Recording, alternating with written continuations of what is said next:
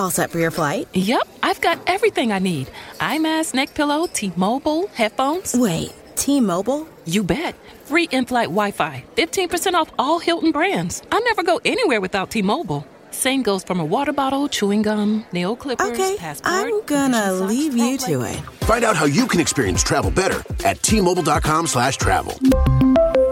Qualifying plan required. Wi-Fi were available on select U.S. airlines. Deposit and Hilton Honors membership required for 15% discount. Terms and conditions apply. I'm sure somebody will say this is creepy, but like I would love to have a set of cameras in my living room and watch my kid grow up again, right? I'd love to sit with him when he's 10, he or she is 10, and place a memory on the coffee table and watch that memory with them. I think that would be killer. It's the same kind of thing as watching a home video of their first steps, but you get to relive the entire environment, everything that was happening.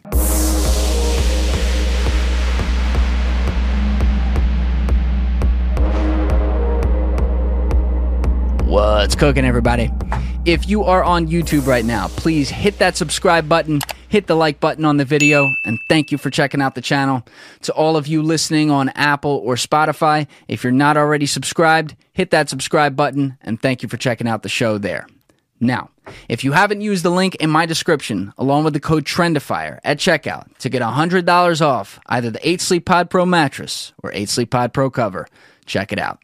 I always focus on the cover because the cover is half the price. It comes in queen or king sizes, goes right on top of your current mattress, and it's what I use and does all the same things. So with the 8 Sleep Pod Pro cover, you're going to get access to 8 Sleep's proprietary technology via their app and via the actual cover itself, which will optimize your sleep around you throughout the night to make sure that you are as well rested as you ever have been in your life. So what 8 Sleep does is it measures things like your REM and your body temperature and what are called your sleep stages throughout the night, so that all those times where you'll be getting light sleep and not realizing it because your body's reacting to certain things in its environment, that's not going to happen anymore.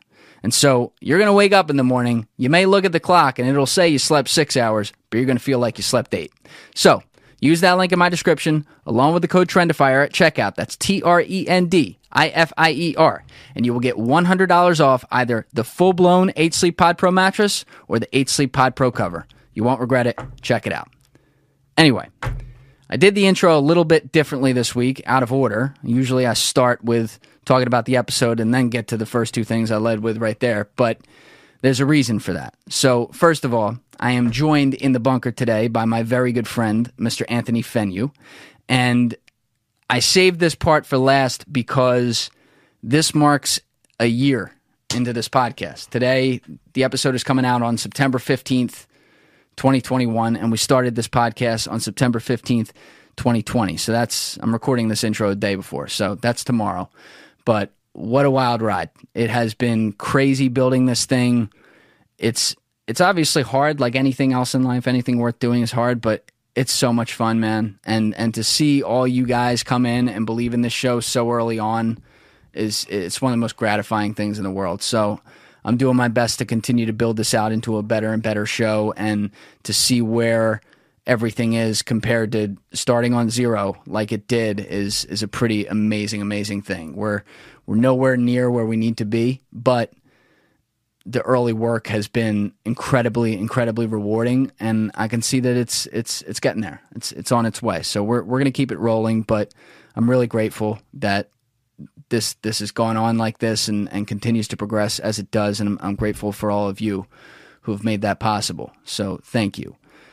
The reason I brought in Anthony for this episode is because Anthony's first time here was number 30, and I'll be frank, that was before this thing had an audience. I had maybe like 100 listeners an episode back then, and now there's a lot more. So a lot of people, a lot of you probably aren't familiar with him, and his episode was a big turning point episode for me because it was a complicated subject matter with someone I didn't know when he walked in here, and we really were able to bring it to the people in a very digestible way, and I think a pretty entertaining way, which was cool. So it also developed a really good friendship between Anthony and I, and also that extended to his team. I'm very close with Riley and Justin, who were here for numbers 50 and 58, his co-founders. Giovanni, who was here for number 34, who's also, when he came in, wasn't a part of SOAR yet, but was introduced to me by Anthony. John Rondi, Johnny Drinks, is another guy I met through Anthony.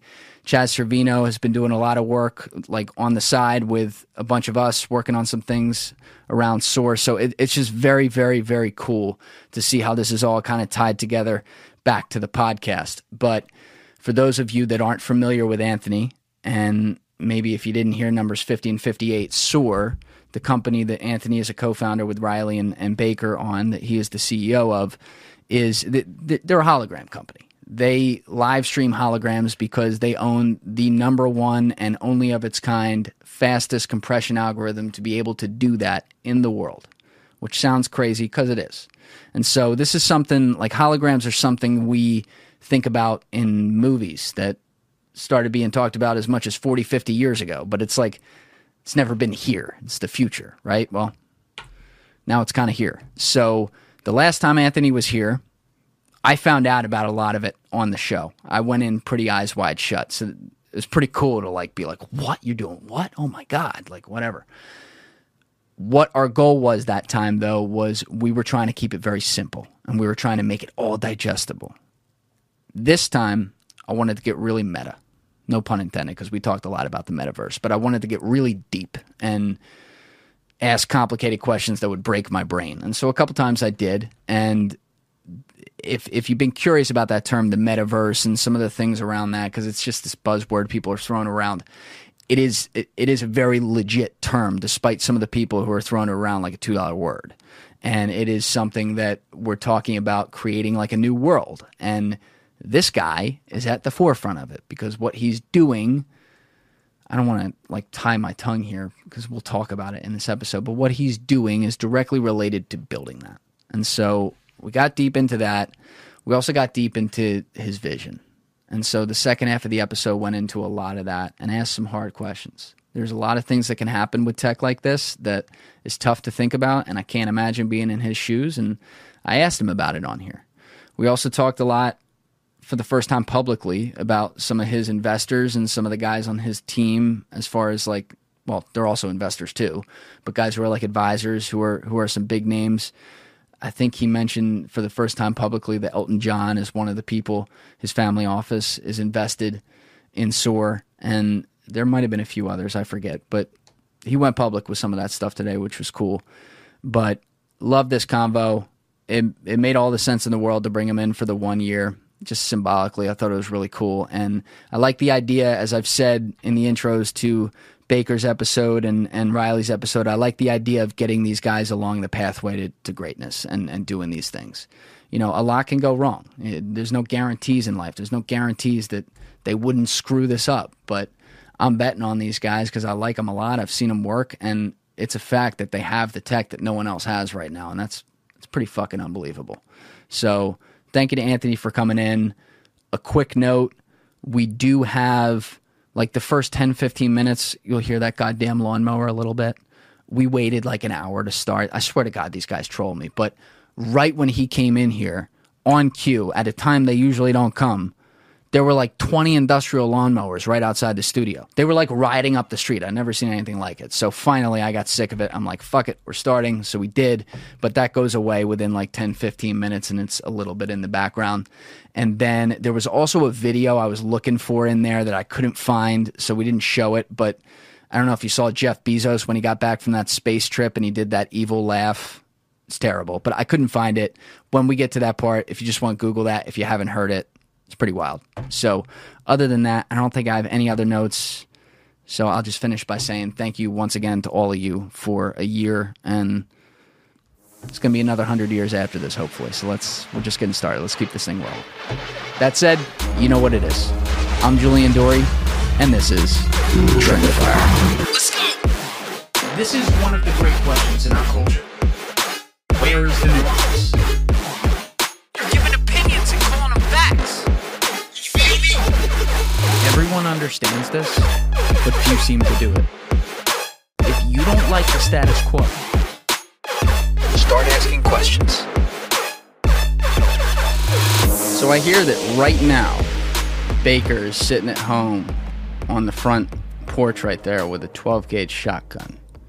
And the word on the street is that he is now also doubling as the armed security for what has become a high-crime neighborhood over there. Yeah. Apparently we're in just absolute chaotic times. So what's been going on? You guys have been getting your house hit? It's like the purge. Yeah. No rules. No rules whatsoever since COVID.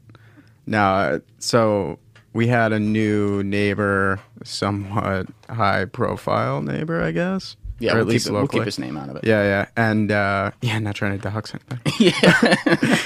Including myself. Not that anybody's, like, out to get me, but I don't think they're out to get him either. It's just, like, somebody that is a public figure of sorts. It attracts some level of... people trying to rob you. Yeah. Robbery, intrigue. I don't know. It could be a combination. Maybe it's like, what's going on? What is he? Who knows? But what happened in the first one? The second one I talked about with you, but the first one was like a week ago or something like that. There's some dudes that rolled up and they were trying to break into your house because they thought it was his. To be honest, I have no idea. We just saw a couple guys in ski masks come running up the driveway. And fucking Riley's in the garage sitting in his car. All the lights are off because, like, when you pull into the garage, it's got that, like, auto light. So the light turns off if there's no movement in, like, I don't know, 2-3 minutes, something like that. So the light goes off. He's still sitting in his car, probably sitting on his phone answering texts or whatever. And fucking couple guys come running up the driveway. Jesus Christ. Blacked out, ski mask. Yeah, chaos. And he saw him. Turns the car on, starts flashing his high beams. They book it the other way, and he fucking pulls out of the driveway, starts chasing them. I'm in the backyard, like near the grill. So if you like lean over, you can kind of see. And I didn't see the guys, but I see him peel the fuck out. And I just texted him like, "Hey, you home?" 'Cause I saw his lights as he like backed in. He cuts the lights off to be like courteous to the neighbors.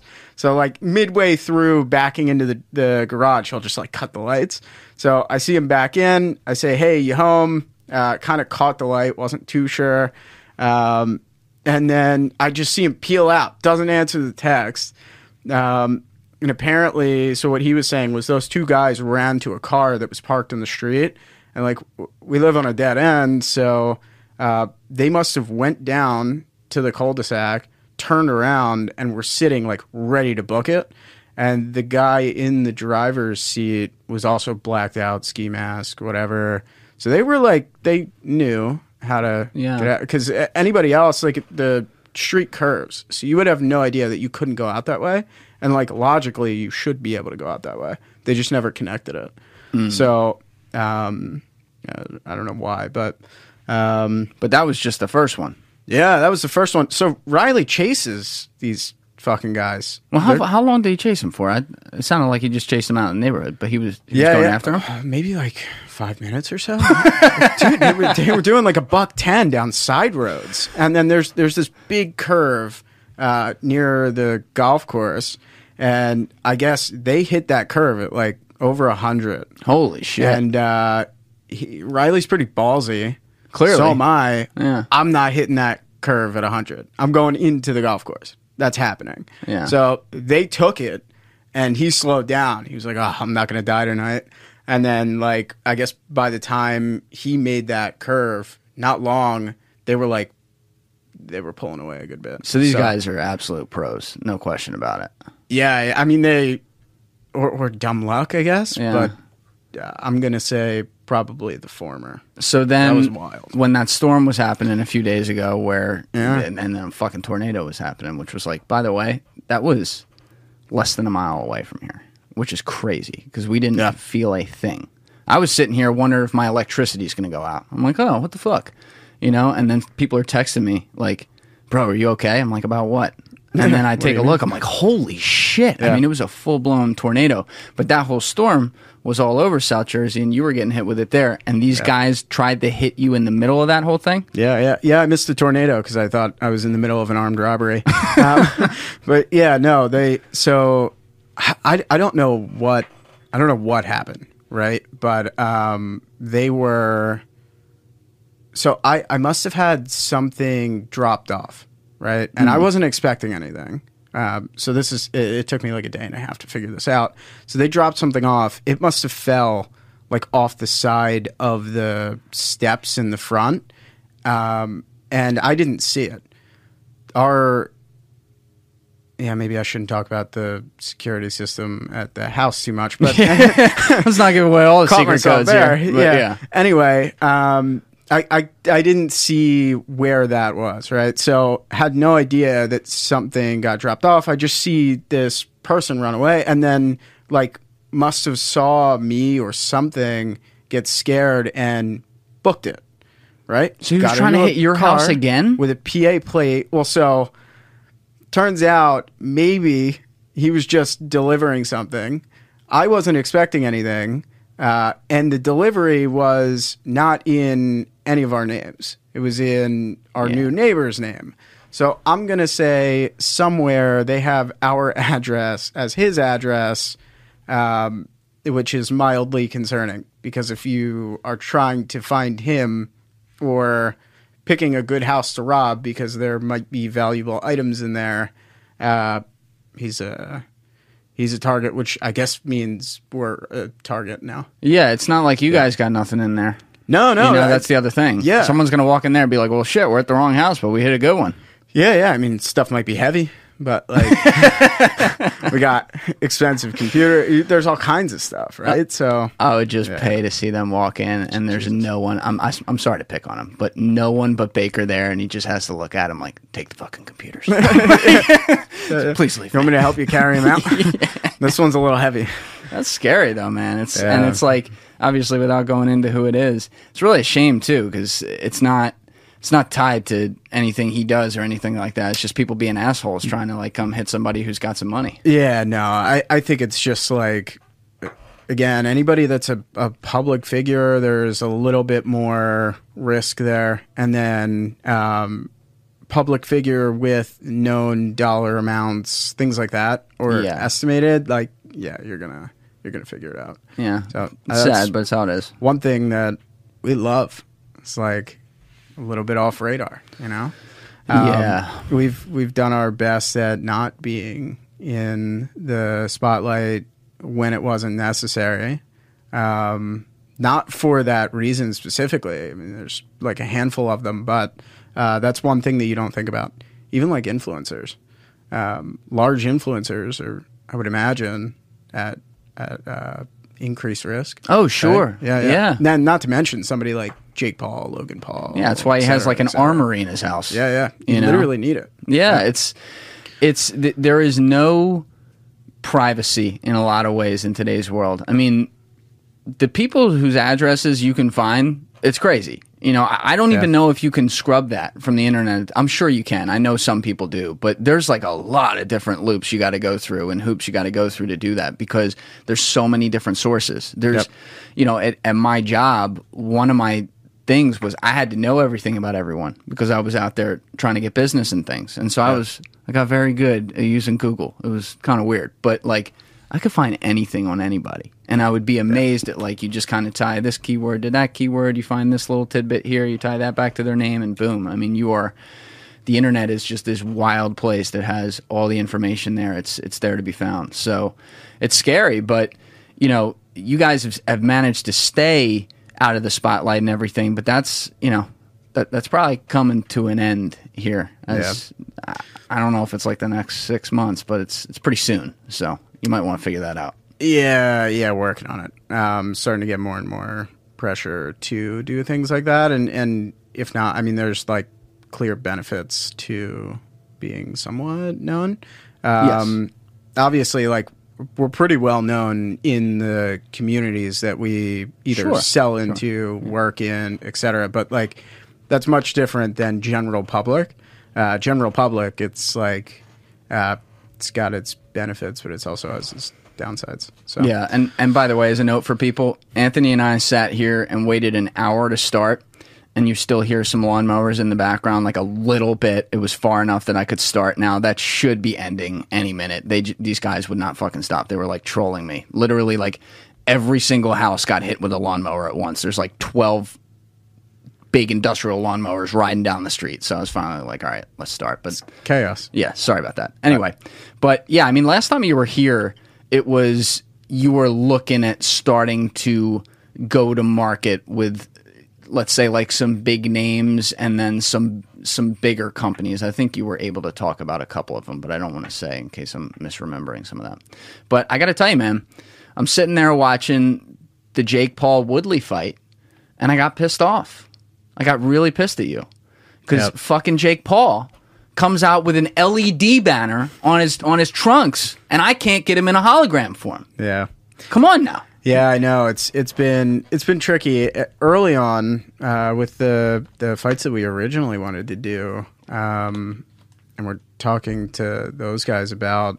I think there was so much in flux, even just in that space, right? Like when we talked about the Logan Floyd fight, they went back and forth, and on Logan's side, it was a lot of like, I'm sitting, I'm waiting. This is Floyd's game. He's going to tell me when he's ready to go. When he's ready to go, I have to be ready to go. It might not happen. It might happen. Even if he goes and says publicly, I'm doing this fight, there's a chance he decides not to. Sure. That's just how it works, and it's a little bit crazy. And then from working with that team as well, Logan's. On Floyd's side too, that's just how they work. Everything's dictated by them. They control process. They control everything. So if he's ready to go, they go. When they were ready to go, we were not ready to go that quickly. I don't know if you remember, but both of those were very fast. Oh, yeah. Yeah. And it was like lingering. You knew something was hopefully going to happen.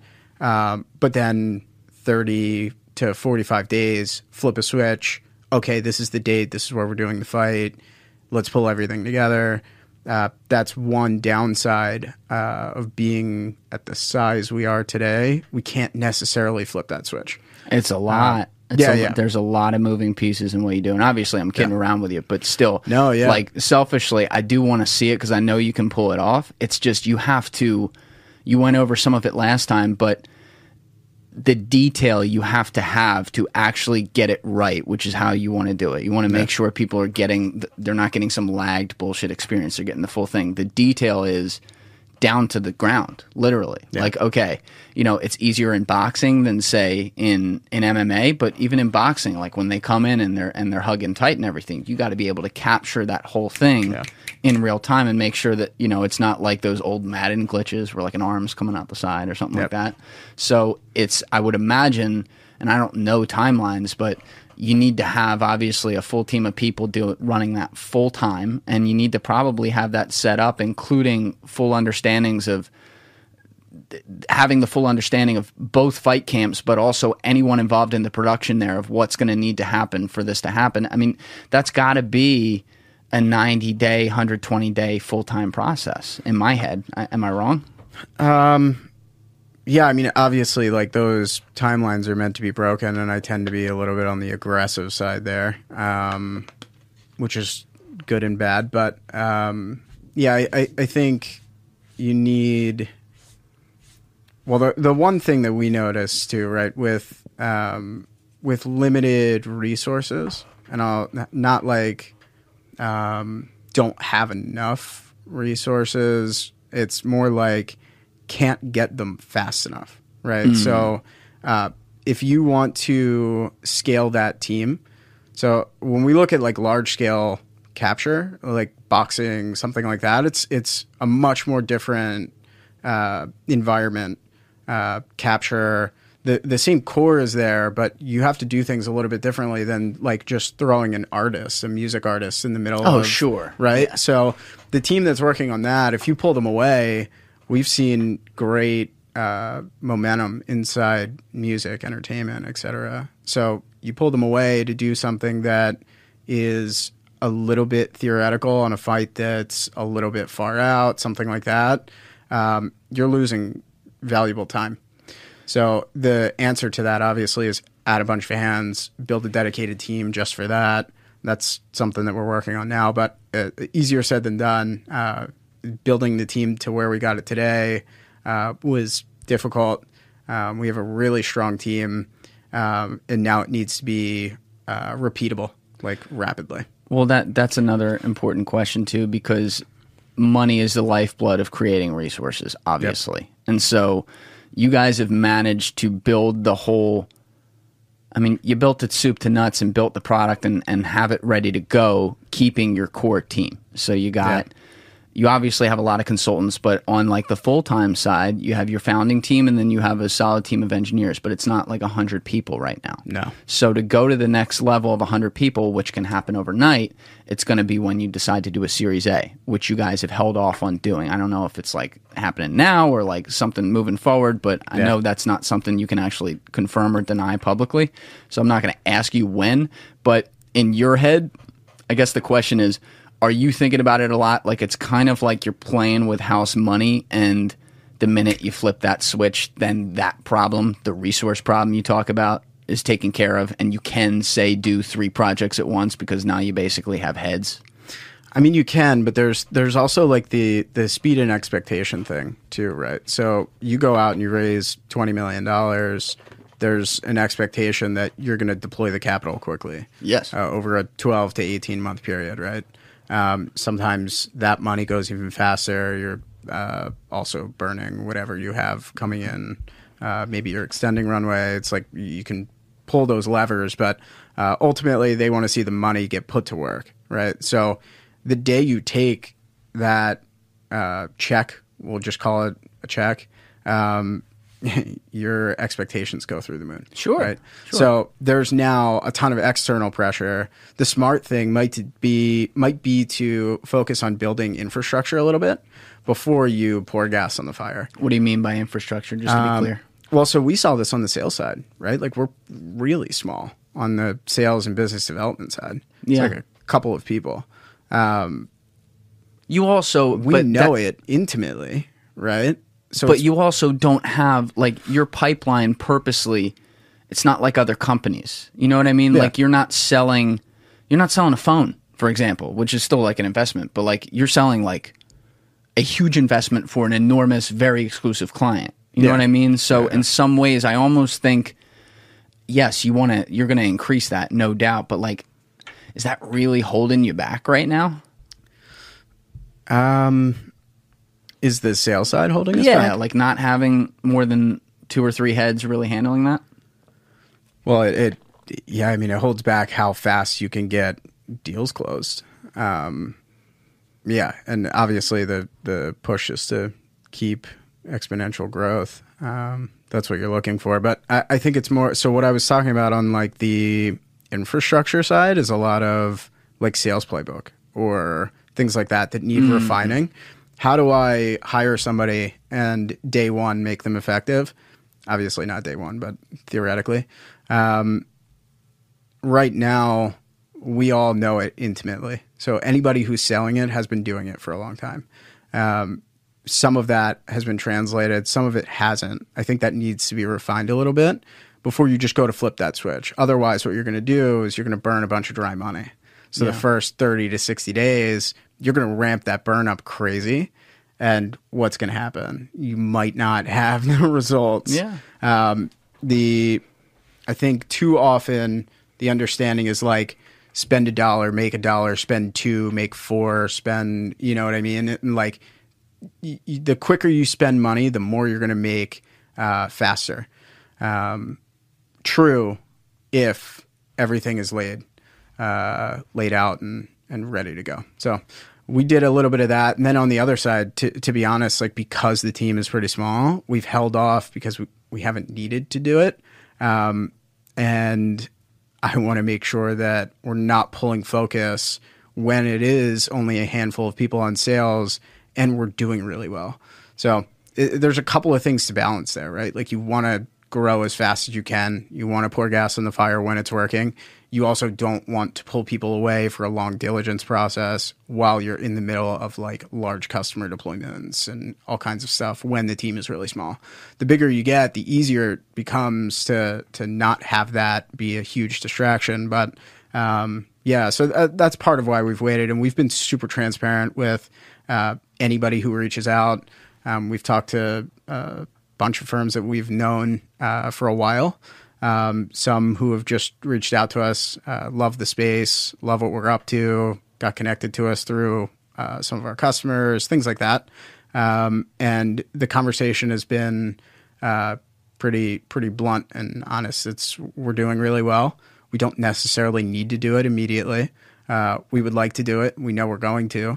I think we're really close to doing it now because we have a lot of that infrastructure built. And things are a little bit more stable, but didn't want to dive into a 90-day or 60, 90-day diligence process and pull a bunch of focus away while our ARR was being driven up pretty good. Yeah, and so when you're talking about diligence, just to be clear on that, when you are going in to do like a big-time raise, like Series A, Series B, stuff like that, obviously these firms and even high-powered individuals, family offices, whatever it may be, they're going to run through every single thing you got going so they can run all their numbers and make projections, and it's a money thing. But when that's happening, I guess your point is that guys like you running the company, really like the founding team, even like including in some ways Baker, who's the CTO, like that's not even part of his job. You automatically are getting pulled into that process, and that's taken away from everything else you can do. Yeah. And since you don't have that 100-person team right now, that's actually a problem, and it's this opportunity cost trade-off. Yeah. Yeah, and I think so a diligence process can be like kind of anything. Right, like super early stage, you don't have that much. It might just be like your formation docs and like light projections on what you think you're going to do, or how impactful you think you can be, how large the market actually is. You might just be looking for like, is there potential for this to be $1 billion plus, or do $1 billion plus of revenue or whatever, right? And then as you get older and older or further in your company life cycle, there becomes more. You have historical financials, you have legal docs, you might have previous financings, you might have all kinds of stuff, right? So board structures, voting structures, advisory share types, like there's this whole list of things that they want to dig through. And the more complex it gets, the longer it takes, the more questions come up. I mean, in general, everything's like pretty clean. You can put everything into a data room, keep it organized. There's ways to like reduce how much of a headache it is, but there's always going to be some level of like back and forth that you want there to be. Otherwise, like they're probably not doing heavy diligence, right? Everybody's a little bit different. I've gone through super light processes and really heavy processes. But the common denominator is it becomes a distraction if it takes too long. My thing from the beginning has been when I look at financing, it's like I want to get in, get out. I know it's something that we need to do to accelerate, to ramp, whatever. But I don't want to be distracted by it 24/7. We have a business to run. Do you think that a lot of these let's just say that, let's keep it general just to make it easy, like the VCs reaching out, do you think that with your company, there's also a lot more, I don't want to use this word, but I'm going to use it, a lot more patience and like, hey, yeah, we're willing to wait on it, wait when you want to do it more on your terms, strictly because they know that you have the tech within the hologram space that no one does?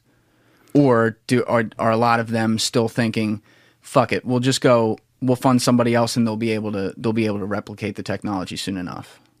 So I haven't seen much of that. Obviously, there are other companies that are raising money in the space. Sure. Yeah. But no, I think for the most part, at least with us, it's a lot of relationships, right? So like, I've known partners at firms for a couple of years, right, before getting to this point. So there's a level of comfortability there. And even for folks that are new, it's coming through some sort of relationship. So I don't think anybody's like jumping to go finance somebody else. It's like we're watching, we're tracking. Some people just want to stay in front of you, which I appreciate.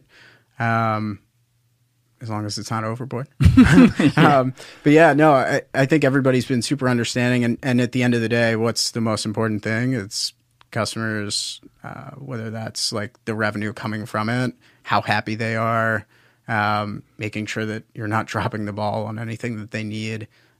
That's the lifeblood there.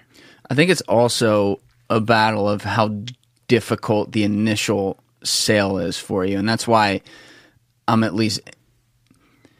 understand, I'll say, why you led with in the start of this conversation, the point of figuring out the balance of adding more bodies to sales. And I still wanted to ask about the resources just because of the low number of clients, but I had a feeling I knew where you were going to go with that, and you did. Because when you say, like, hologram, and for people that are listening right now and aren't familiar with SOAR, Anthony's been on this podcast. He was number 30. And then the other two co-founders, Riley, who's the CSO, and Baker, who's the CTO, were on here for number 50 and I believe it was 58 apiece. Yeah. So there's been some talk on that. The other two, we talked less about the company, but you guys obviously create live streamed holograms, which when you say that out loud for the first time, it's simple in the sense that holograms haven't really been a thing. But we've concepted in sci-fi for a long time the idea that you can make someone 3D and have them talk right there. Easy enough. Once you start to then point out to how you are going to get society to understand this right away, like the average person, the average consumer, and bring that into people's lives and just overnight make it a thing that they need, like the iPhone did and stuff like that.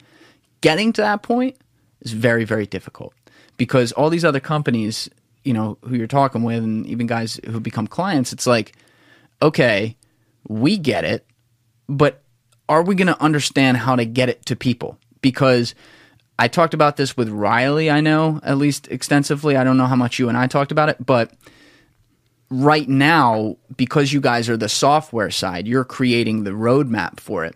We don't have a hardware company yet, or one that's at least prominent, that has created the TV for what you're going to do, whereby, you know, I can buy something right now and them using your software, I can put it in the middle of my table and have it right here. So as of this moment, the common way that people would be interacting with your tech is I would whip out my phone and I would have to look at it through my phone and it would be like it's right here, but I have to hold up this physical object. So without getting into when we're going to get there on the hardware, we can talk about that later, but getting people, like the consumer, to understand the value of that is difficult. And so you're not just selling, and it's like anything else, to be honest, but you're not just selling, I don't know, Spotify or someone crazy like that, some big company. You're not just selling them on like, hey, look what we can do for you. You're selling them on here's why and how we can get it to your people and make it so that the person can log into Spotify like it's another day, and it's something simple that they just inherently understand. Yep.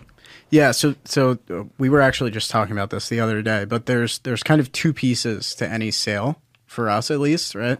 Well, so actually, I'll backtrack a little bit. There's kind of like two big buckets, two overarching buckets that we look at. One of them is people who are already using similar tech or already in the medium, but solutions are super expensive, hard to use, whatever, right? And it's not live. Correct, yeah. Nobody is real time. So that bucket is really straightforward. It's like you're spending $1 million plus on just hardware, $300K plus on software per year. This is $15 to $25K in hardware on the high end. $25K is like overkill. And then $10K a month or $100K on the year for software for an enterprise company. And it scales down for smaller creators, right? But like if I'm spending $1 million on hardware, going to $15K is killer. Yeah. It's a no-brainer. Same thing on software. If I'm spending $300K plus per year, going to $100K is big, no-brainer. So that bucket's easy. The next bucket is people who aren't using it. And then it's a two-part sell, right? The first part is, this is why you should be looking at the space. If you know nothing about it, this is what the tech is. It's volumetric video, it's holograms, this is why it's impactful. We see the world moving to spatial. We think glasses will be the main compute device in the next couple of years, right? Like, these are the core reasons or the things that provide this bigger picture for us. This is the key insight that we have that we want to share. Now that you know, we've validated that we're an expert in the space. This is what we're seeing. This is why you should be taking a look at it. The next part is, okay, we've established what the medium is, why it's so impactful, why you should be using this kind of tech. Now, this is why there's really nobody else that you should be looking at. So, two parts there. The first part, I absolutely love, because that's like sharing vision, sharing the insight that I have, things that I'm seeing happen in the world and our team is seeing happen in the world, where we think things are going. The second part, again, once you've gotten down to that point and somebody understands what the tech is, how it's so impactful to them, then it becomes fairly straightforward. It's like one-to-one comparison type of conversation. How much closer do you think we are to adoption, though, now? Like, I mean, the button getting hit and suddenly it's just everywhere, as opposed to last time you were in here at the beginning of the year? On the hardware side? Wait, what do you mean hardware side? Adoption of what? Adoption of the medium? Yeah, the adoption of the actual, of the idea itself. Well, so, I mean, we're much further along. Adoption of the medium is coming along, so that the... and by medium, do you mean, are you referring to the hardware, or are you referring to holograms themselves? The type of media. So hologram. As a whole, yeah. Volumetric video, hologram, however it's being viewed, manipulable content. Yes. Right. I think there's been a significant amount of movement in that space. A lot more people playing with the tech, a lot more people capturing things. We're starting to learn what we can do with it, where limitations are, especially on like content creation side. Well, and I don't want to turn the conversation completely into something else. I just want to wrap it into this because I feel like it's probably a good time to bring it up. But when you were here last, that was right when this whole NFT craze actually entered the mainstream. And so we talked about it when Riley was in here, but we've been doing some work on that, which has been pretty cool. And I think we're going to be able to bring a couple of those things public soon, which is exciting. But that whole thing was this mad rush that had a whole bunch of other aspects to it. Like it started with just pure 2D art, and it's still there in a lot of ways. But you've seen all these other bit pieces arise out of it. You see something like these horse stables and stuff where you can buy, a horse in the metaverse, which is why I'm bringing this up. And people are buying real estate in the metaverse, and they're being tagged as NFTs in a lot of cases.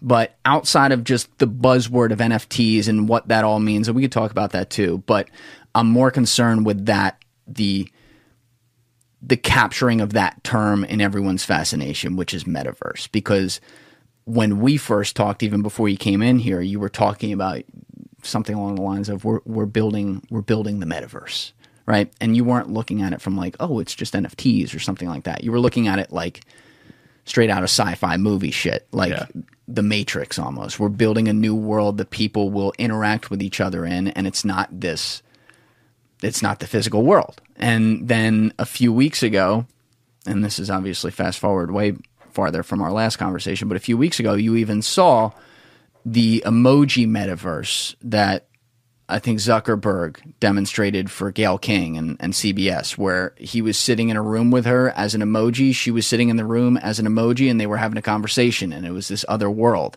And so people are starting to look at this now, and it's still very confusing because a bunch of people still aren't familiar with the term, number one. Number two, people who are, they don't know what the fuck it is. And number three, people who know what it is are still like, but what's the difference? Like, if I'm buying a horse as an NFT, is that a different world from like this world that we're going to create where our content is all there and we're actually going to school and doing things in it and we're not leaving our homes? So I'm kind of throwing it all spaghetti at the wall right now on purpose. Yep. But for you today, talking about your metaverse as you see it, A, how would you define it for people? And B, what is your exact role in it? And does it have anything to do with NFTs and stuff like that? Yeah, so I think the biggest thing for me is like it acts as a digital layer, a carbon copy, but a digital layer on top of the physical world. And then that digital layer can be altered. You can make it interact between worlds, so to speak, right? So I say a lot like the convergence of digital and physical. That's what I mean. So like there is a 3D map of the world that is interactive. A 3D map then becomes a layer or a world of its own. If I am using like the most bare bones example, quite literally scanning and capturing the world in 3D so that there is now a 3D layer of everything. It kind of evolves from there, right? So it's crazy. Yeah. I guess talking about what role do we play in that? The thing that's so exciting to me is our core is a pipeline for moving volumetric or 3D data in real time, right? So what do you need to connect those layers, connect those worlds? You need a really good pipe. So that is super exciting to me, and seeing how we can evolve our compression distribution pipeline. Simplest form, we're capturing people right now, right? People, objects, things like that. Wait, can I clarify one thing to make sure I'm understanding? Yeah. Because now, and I don't know if I said this in that long rambling trying to land the plane to get to this question, but the difference with the metaverse that we see right now, in my mind, and I'll incorporate like the NFTs aspect of it, like people buying homes and buying horses and shit, is that these are actual objects that exist only in that space, right? They're not, you're not live streaming a horse from a stable and then it's right there. This is a separate thing that was created.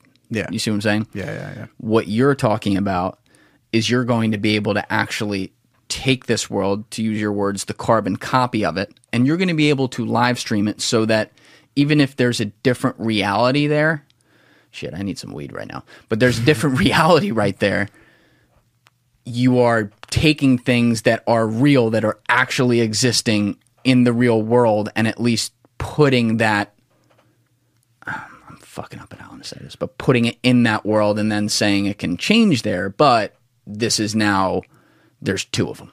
Yeah, so basically, like, once I have a 3D map of the world, I can almost do anything with it, right? So I have this room, a 3D map of this room. I am wearing a pair of augmented reality glasses. It looks like this room because I'm actually looking at this room. But I know I'm spatially aware now, right? I can have a piece of digital content that's not in my physical world now interact with my physical world because I know my physical world in digital.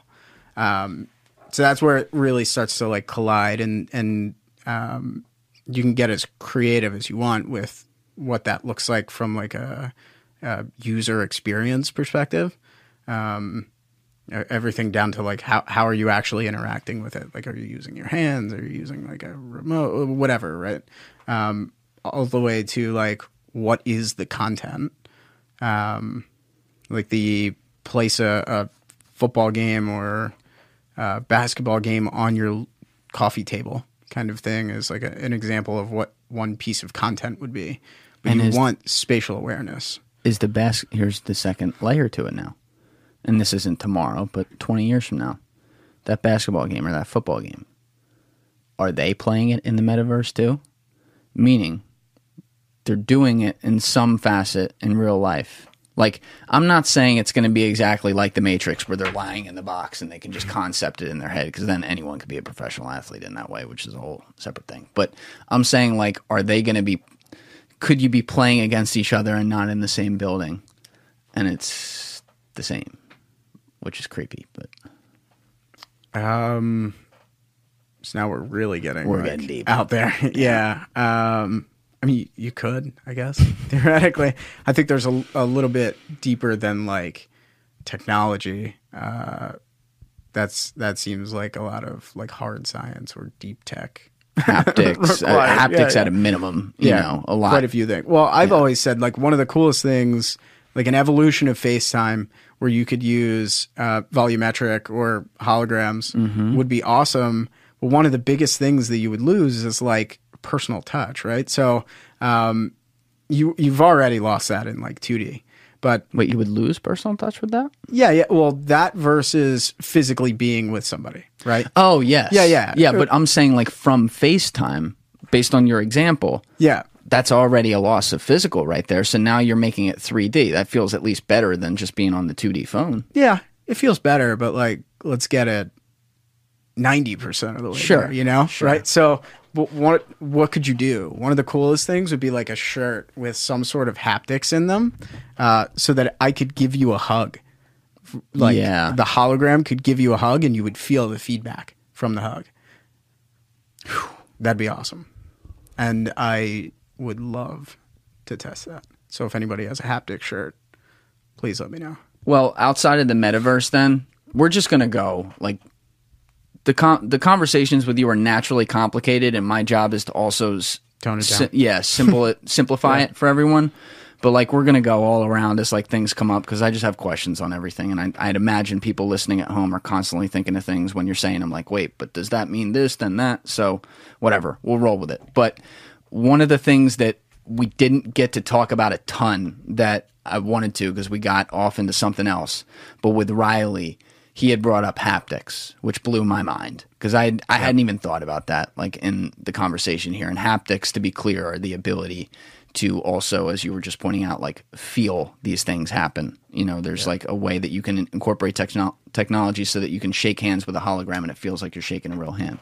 But beyond the metaverse, the thing we're going to create, and maybe it's not, maybe it's all a part of the same thing, and I'm really just having trouble concepting it. But when you're talking about recreating dead people, that is a deep,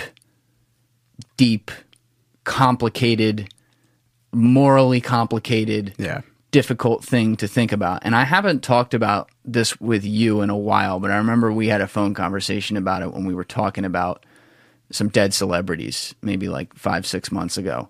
Yeah. And it almost like, not to overplay it, and this is literally just talking about celebrities that I happen to care about, but it almost like it brings a tear to your eye a little bit, because you're like, holy shit, but it's not like this pure happy tear. It's like, what are the implications there?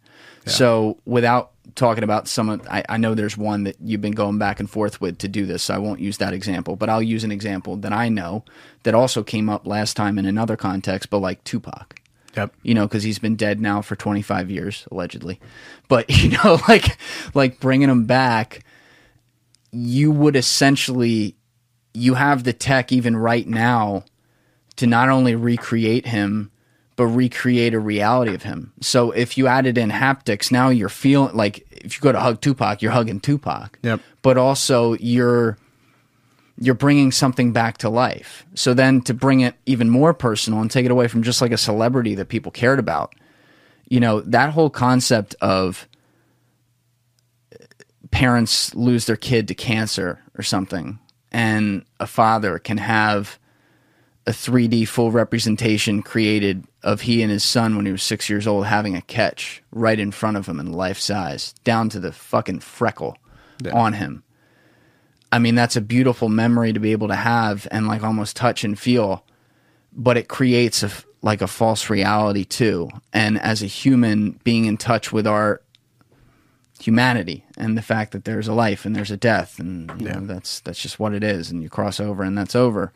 It's almost dangerously fucking with that line. Yeah, it is. So where I draw that line, I think there's like two ways to look at it. Capturing memories that actually happen in a new way.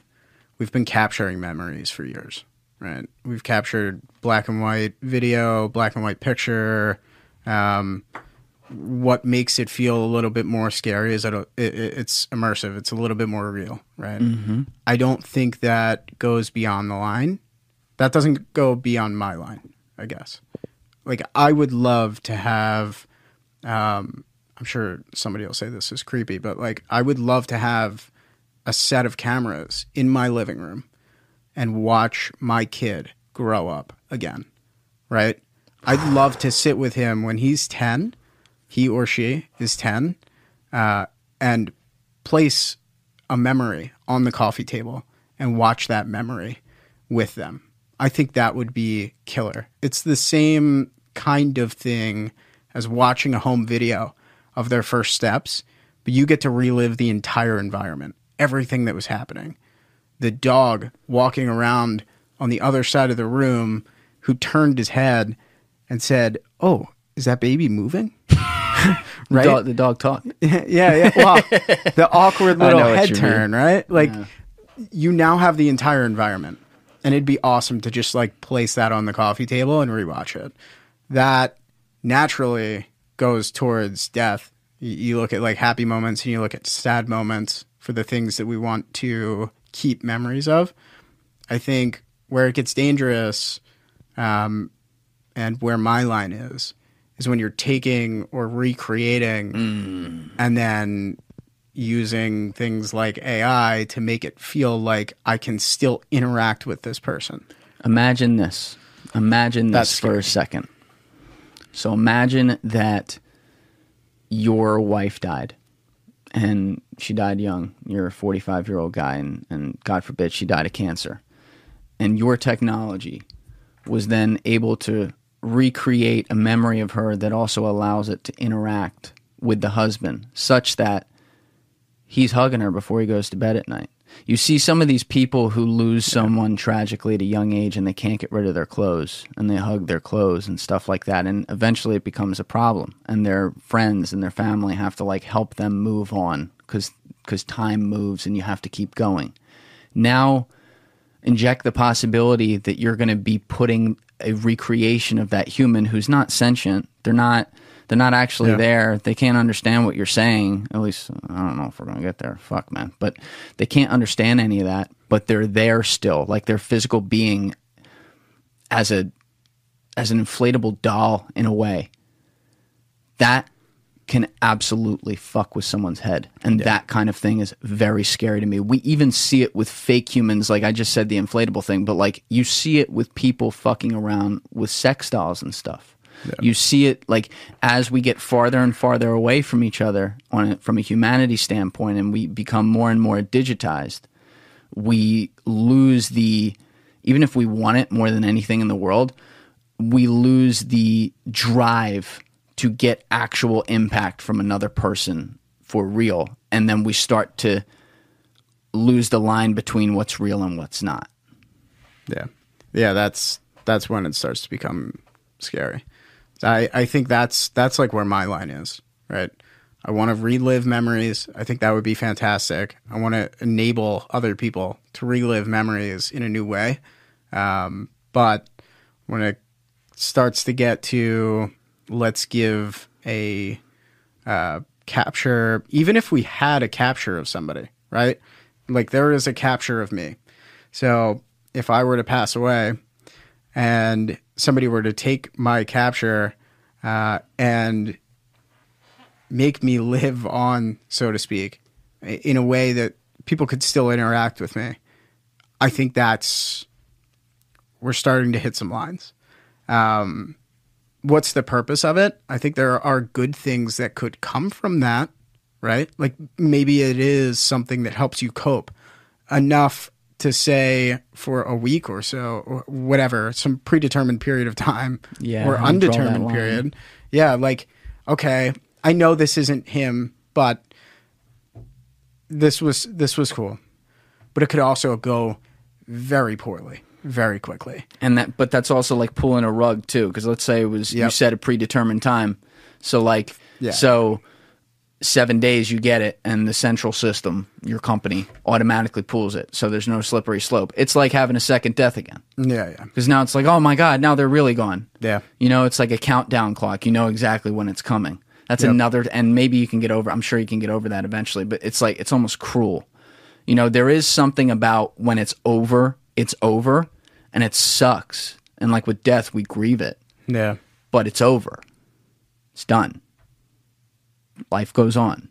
When you start to then extend that line and extend the process, and you create like a systemized process, that's the kind of shit that scares the hell out of me, man. I mean, you guys, because the other thing is,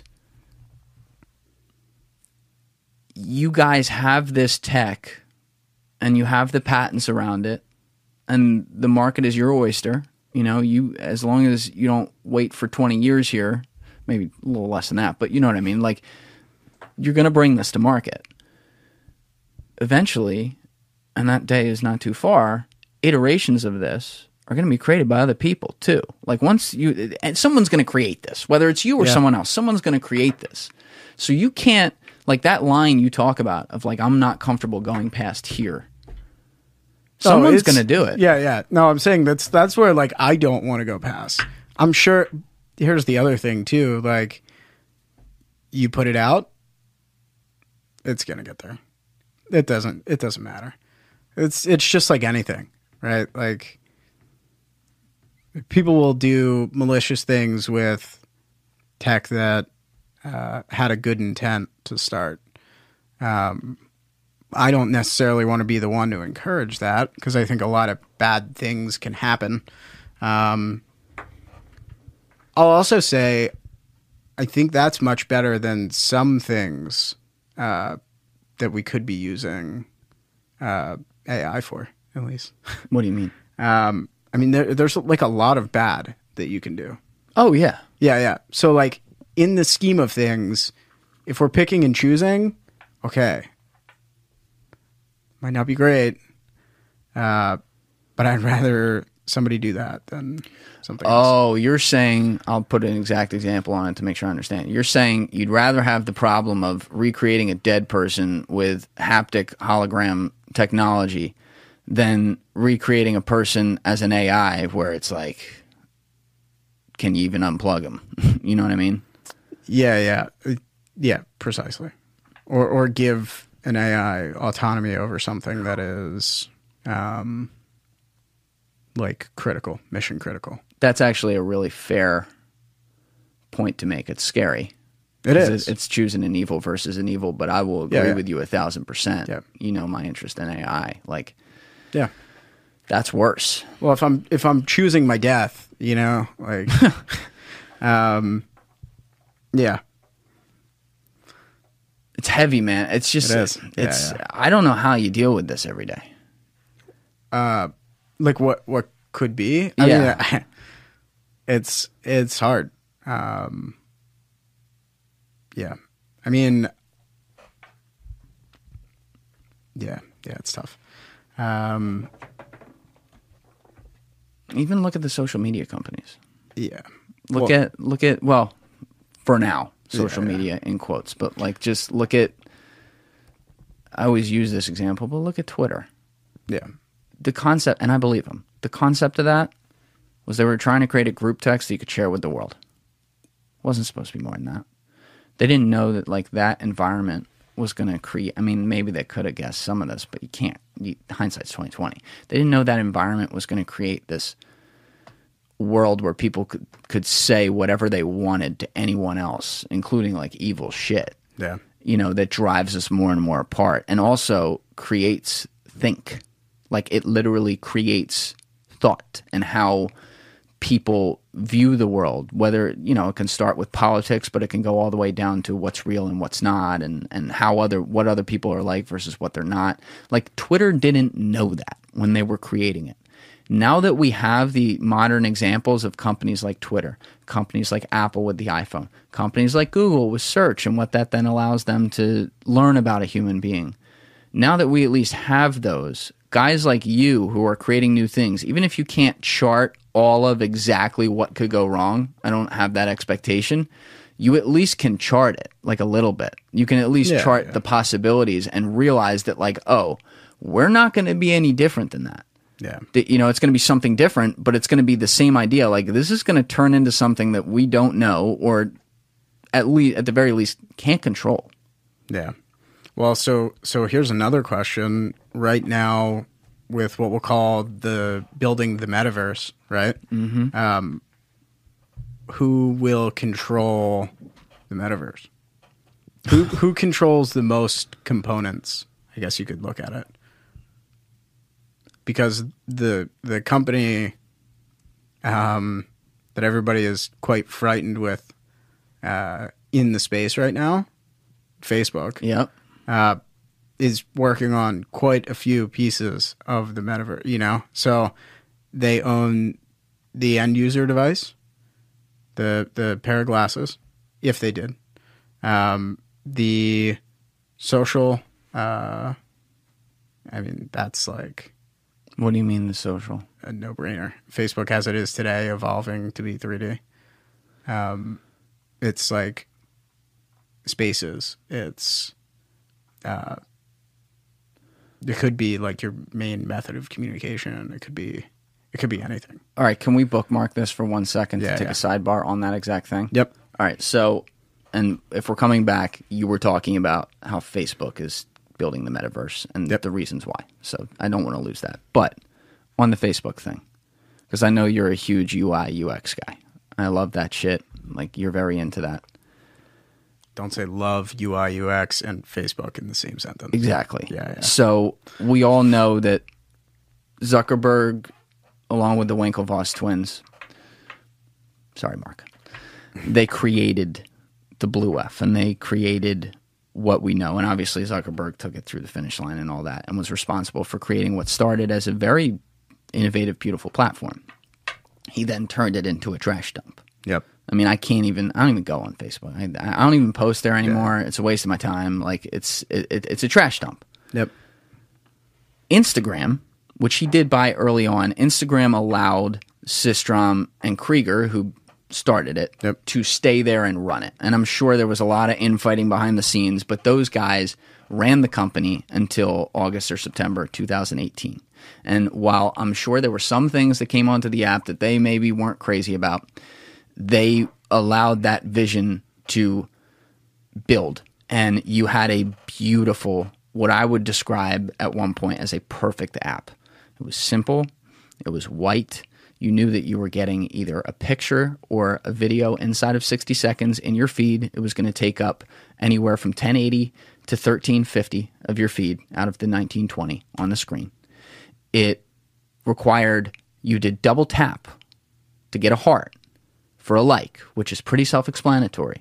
And there's a place that said comment. And even for a while, there wasn't even the hamburger menu on your profile of the 3 lines that you see on a lot of different websites and stuff like that. They didn't even have that. Everything was right in front of you, and you could scroll through the feed and know exactly what you were getting. The stories, when they integrated that, which was a little controversial. I mean, I hate Instagram stories, what they become, but the idea was great because it was simple. It was at the top. You saw someone's profile picture, it lit up or it didn't, and you clicked it or you don't, right? Everything was right in front of you. Now, you go through that feed. I mean, probably one of the funnier tidbits was when you were trying to post from our last podcast onto Instagram. And like, you go on Instagram, like, you're not using it, but you couldn't, running a hologram company, couldn't even fit, and I don't blame you, couldn't even figure out how to post an IGTV without help, which should tell you something. Now you go through it. I don't know how much you've been paying attention to your feed recently. I can't even go through it. I barely am on that app at this point. But Instagram?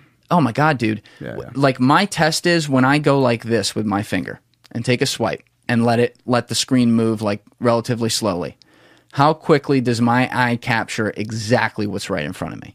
Now, I don't even know what's there, man. I mean, there's text everywhere. There's bold. There's sponsored this. The feed is not in order. They have completely fucked up the app. And so the reason I say this is because one thing I do know about Zuckerberg is he is not an idiot. And they're building, Baker and I talked about it, they're building a tremendous infrastructure back there as a VR company. And so what I think Mark is doing, because also Instagram wasn't his, and he always took that personally, which I guess I understand, but I think he's just milking whatever money he can squeeze out of Instagram to keep shareholders happy right now, which is his job, on the idea that like, oh, we're phasing this out anyway. And whether it's going to be through Instagram or a new platform that Facebook calls Facebook X or something like that, you are going to have this VR social media ecosystem, which then goes right back to what we were talking about here that you brought up, which is how Facebook is, quote unquote, building the metaverse. So my question within that is, am I wrong? Wrong about what? My theory right there. No, I don't think so. I mean, I still see Instagram being a strong platform for a while. There's no competition for it. Yeah. And to be fair, Instagram is much less cumbersome than Facebook. The Facebook app is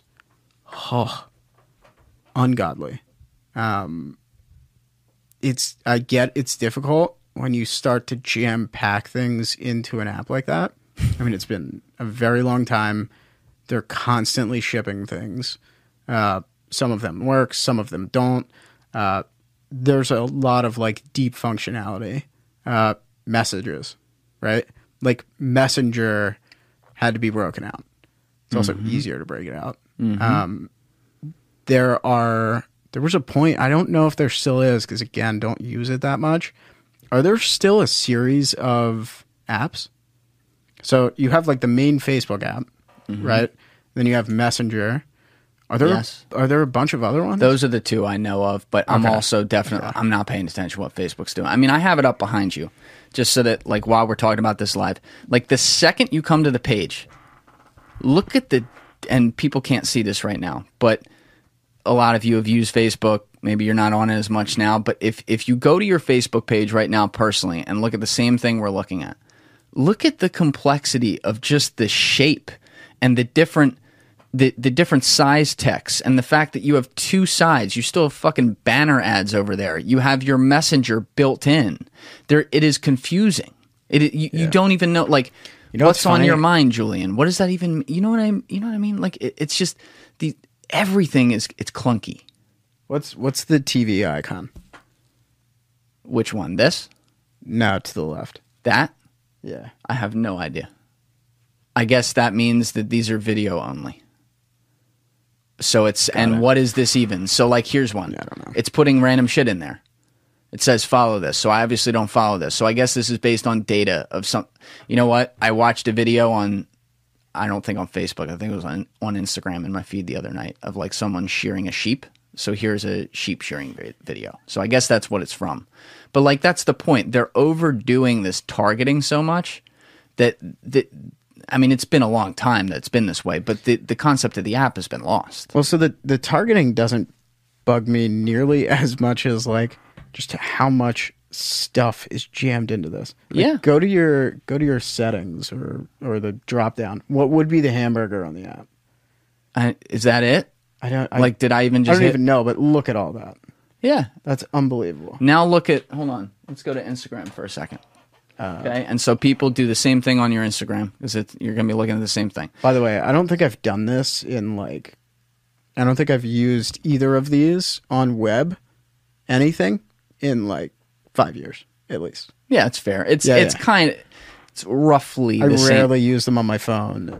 Well, Instagram I do, but roughly the same thing. Like it's getting across the same ideas. But we go to Instagram. It actually usually for Instagram, I won't say this about Facebook, looks a little better on my computer. I think because you're forced to scroll a little slower. But still, what starts happening is, first of all, I see posts from people that I've never interacted with. You know, I still get posts from people I interact with, but like I definitely miss some. I definitely miss a lot now because I'm using it less. But it starts to get to, I'm guessing it's less on the computer than on phone. But you see like all these little things like original audio. Then there's a meme that's on the account. They build a meme into it. But then there's more going on down here too, like with the text. There's what happens on the phone is you'll get these sponsoreds and it's very small and it's not bold, whereas the other things are bold, and you start to lose like where your feed is versus like what they're just throwing at you. You know what I mean? Yeah. It's not self-explanatory. Whereas when I started on Instagram, I was on Instagram for a while before I was like personally, I was doing marketing for people on here, and I remember just scrolling the feed and realizing like how instantaneously I could spot like, oh, that's a post from so-and-so. Yeah. And like that, chances are that was in the last 3 hours based on where I am in my scroll. And now that's gone. Yeah, it's messy.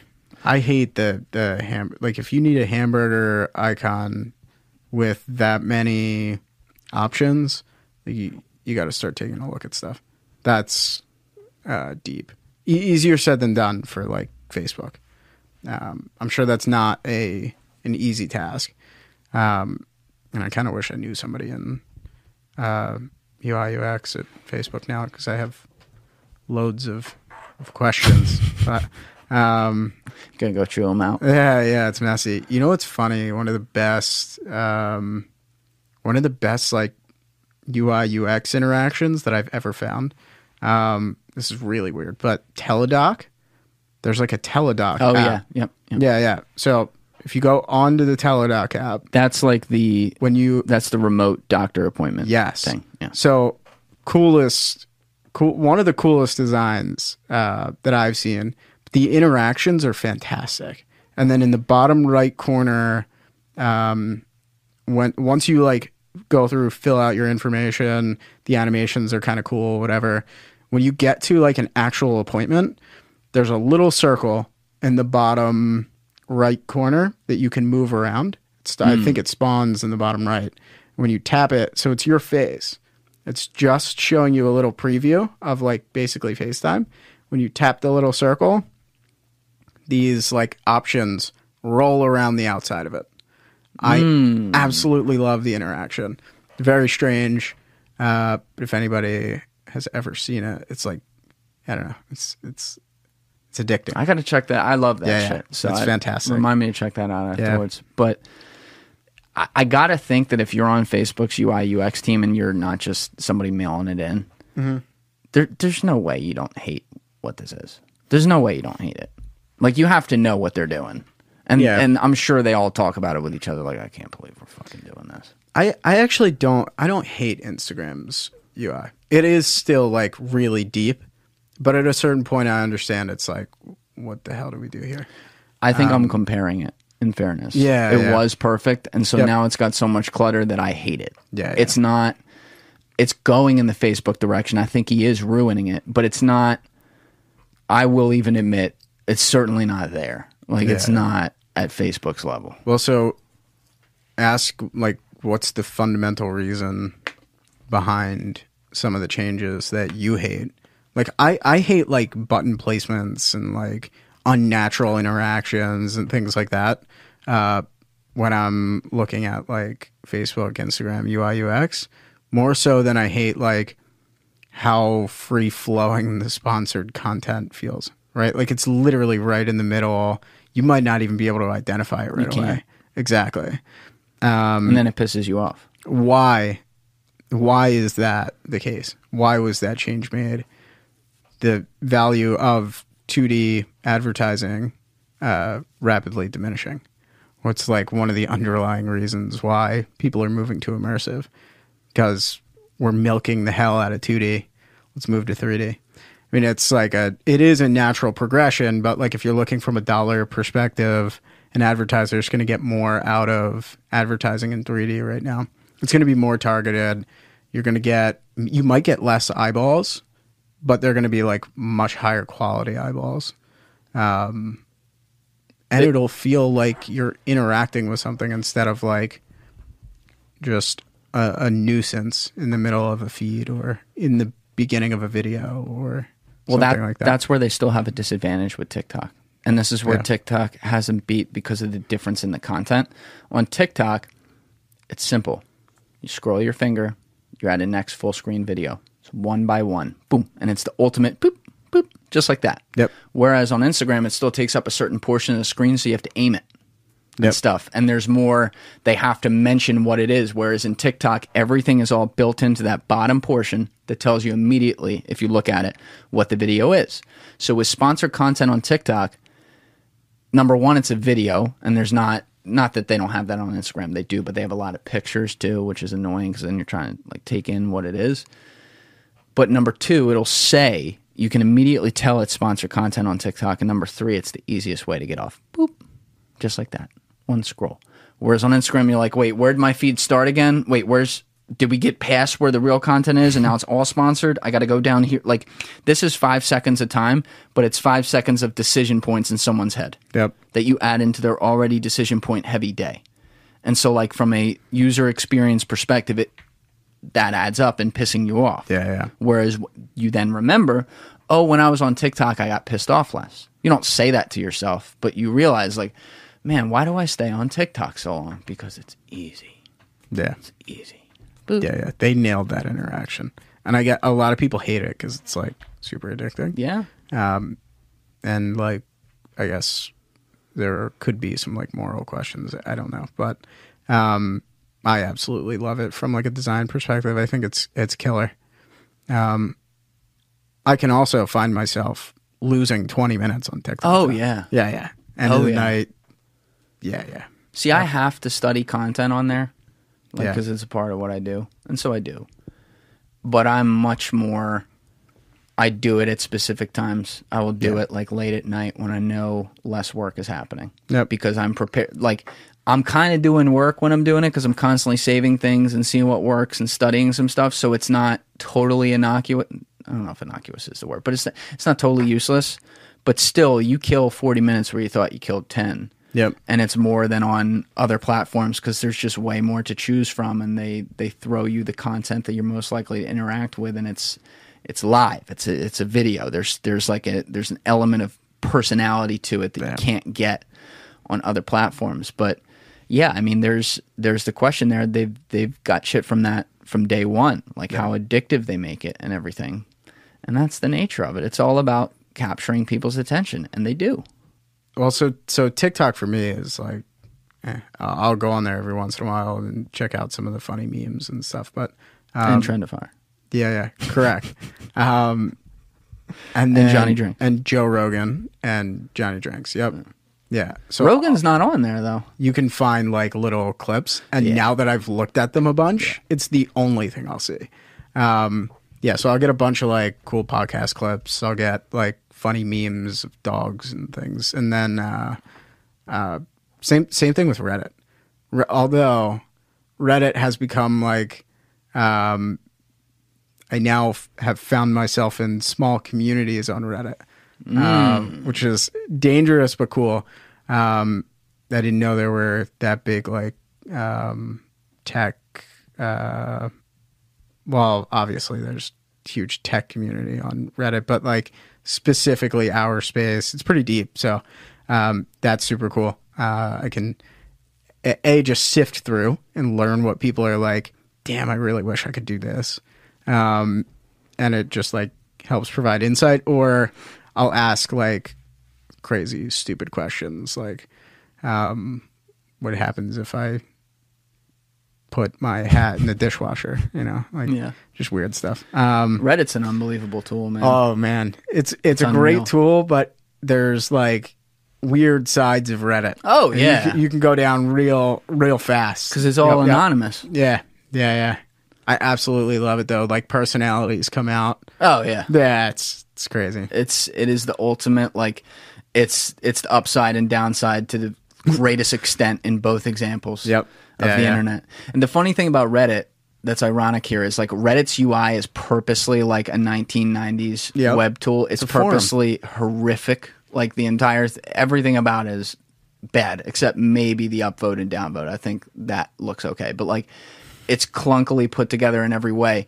But it's like an irony. It's purposely like that, so I kind of appreciate it. And it's also all anonymous. It's not like you don't really look at a lot of people's Reddit profile unless you're in a direct conversation with them and you're like, who is this person? Which you then can't figure out. So it's like, okay, but if you want to get random shit answered on the internet, that's where you go. Yeah. Or dude, find things, right? Like somebody told me about it a couple of years ago, r/hardware swap.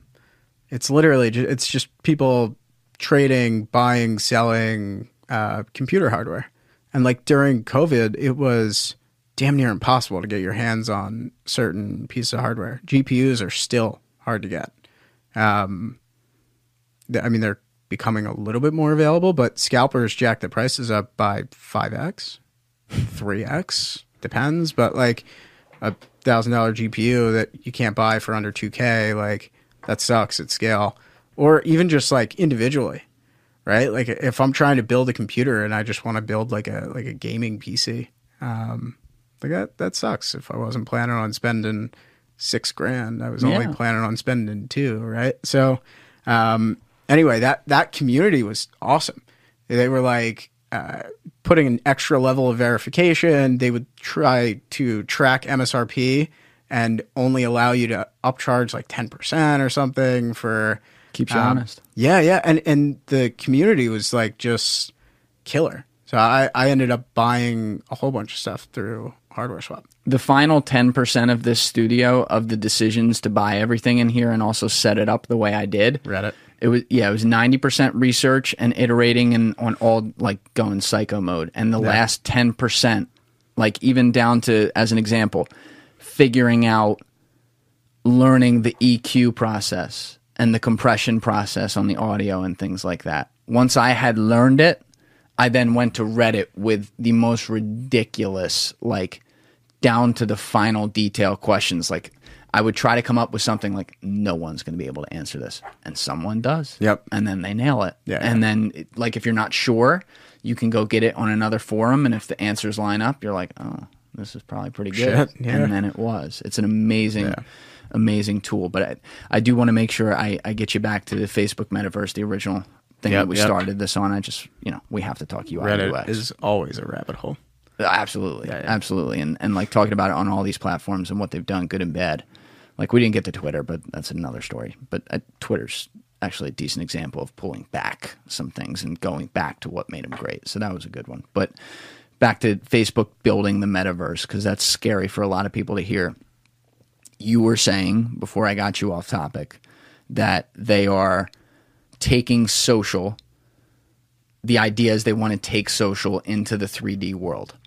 And so they want to, maybe they'll use actual Facebook.com and Instagram, the apps, whatever, to do that. Maybe they won't. But right now, they're building the infrastructure behind the scenes.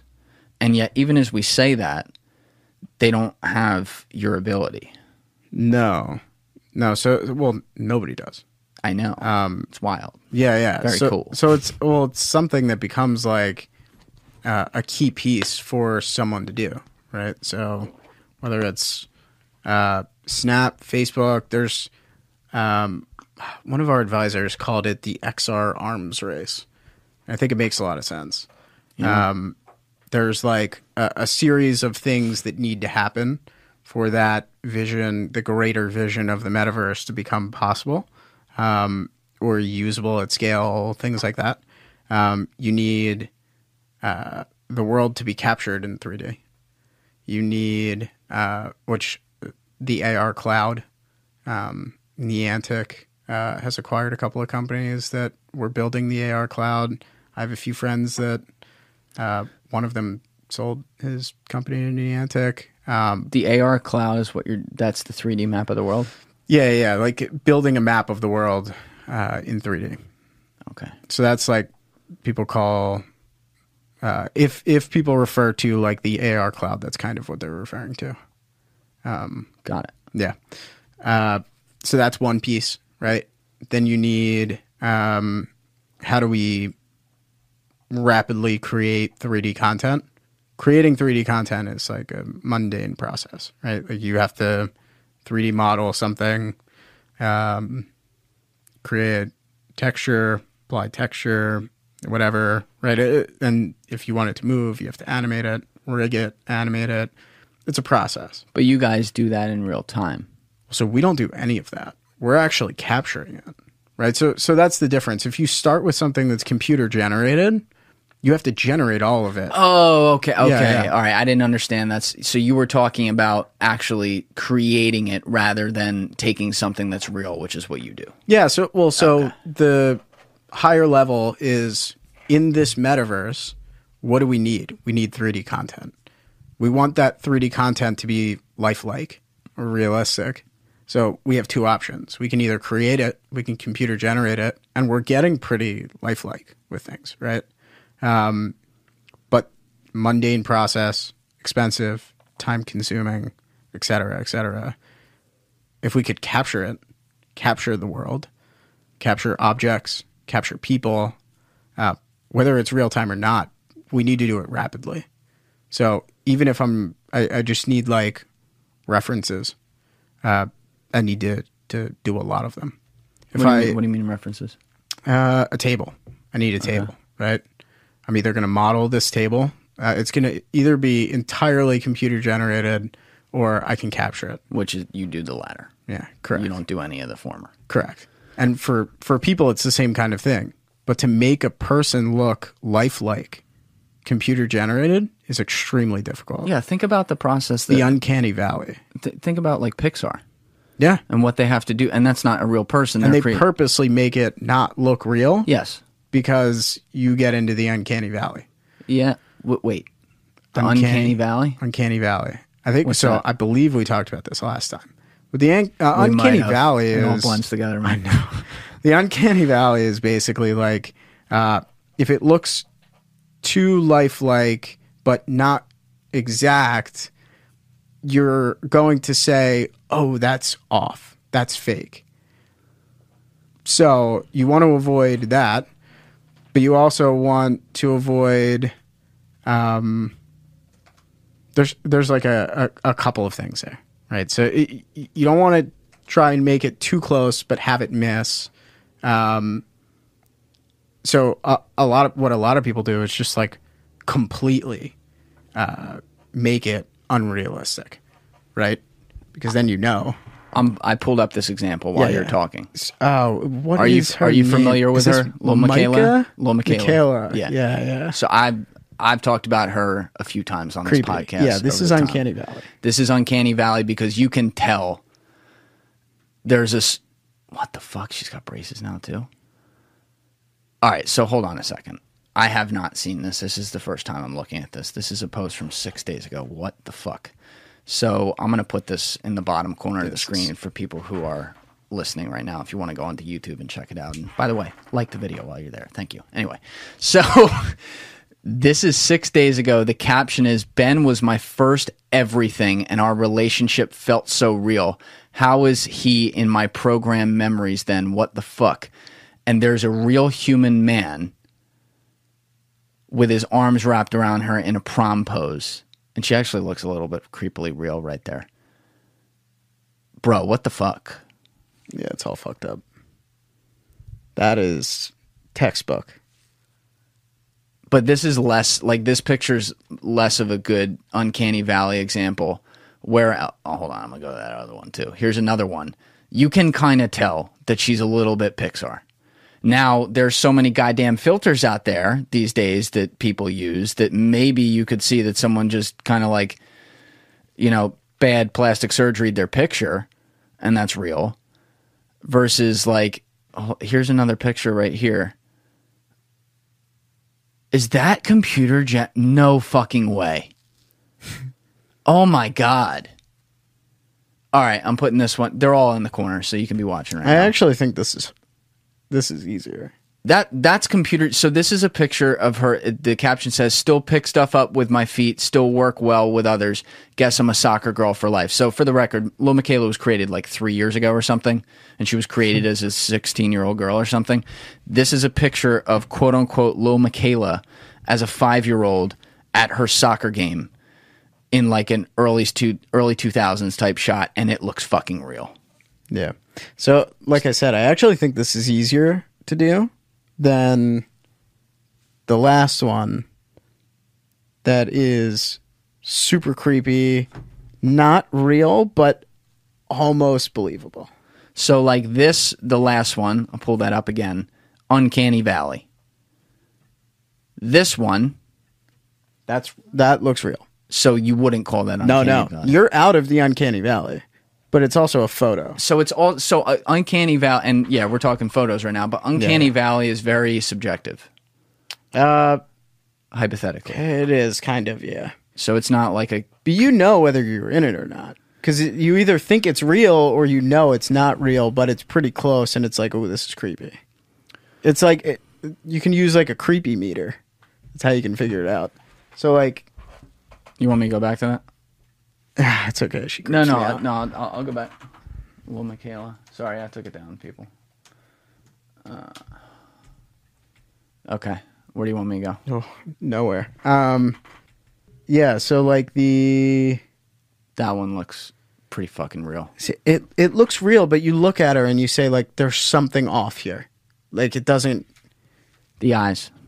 That's what it is. So the first one doesn't have her eyes open, right? Second one has her eyes open and the eyes look beyond a filter. And then look at this one. Her eyes are almost shut. This was the first one we were looking at, the prom pose.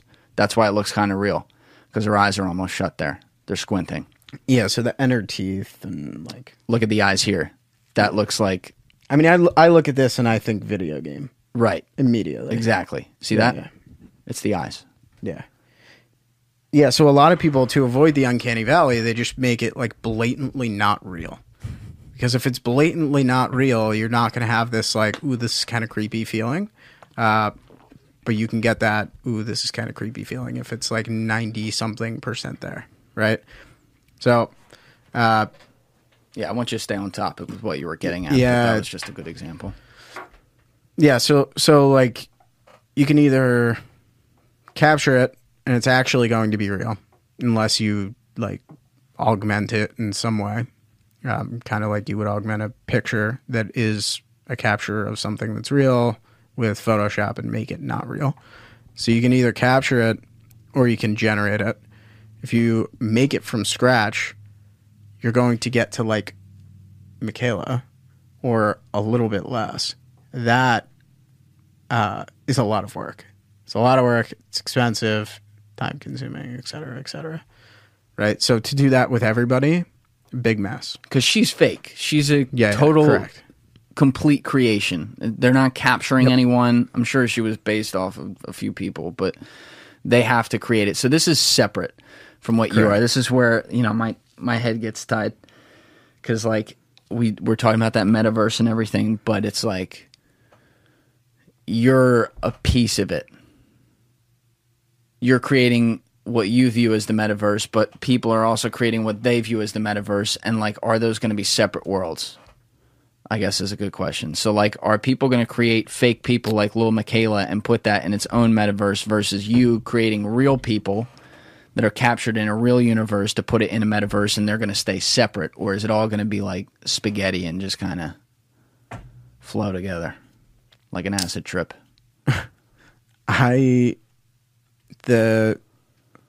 So, like, basically, is there going to be one standard? Yes. Great question. I think naturally there will be. It will shake out. But there might be multiple spaces within it. I don't know how that shakes out on a large scale. I mean, I could get into, like, my opinions on how people should approach it. I think it's not necessarily black and white. I think a lot of it comes to like, how are the pieces being pulled together? But does what types of things are being done in this? metaverse, like that kind of stuff. Does adoption work the same way, though?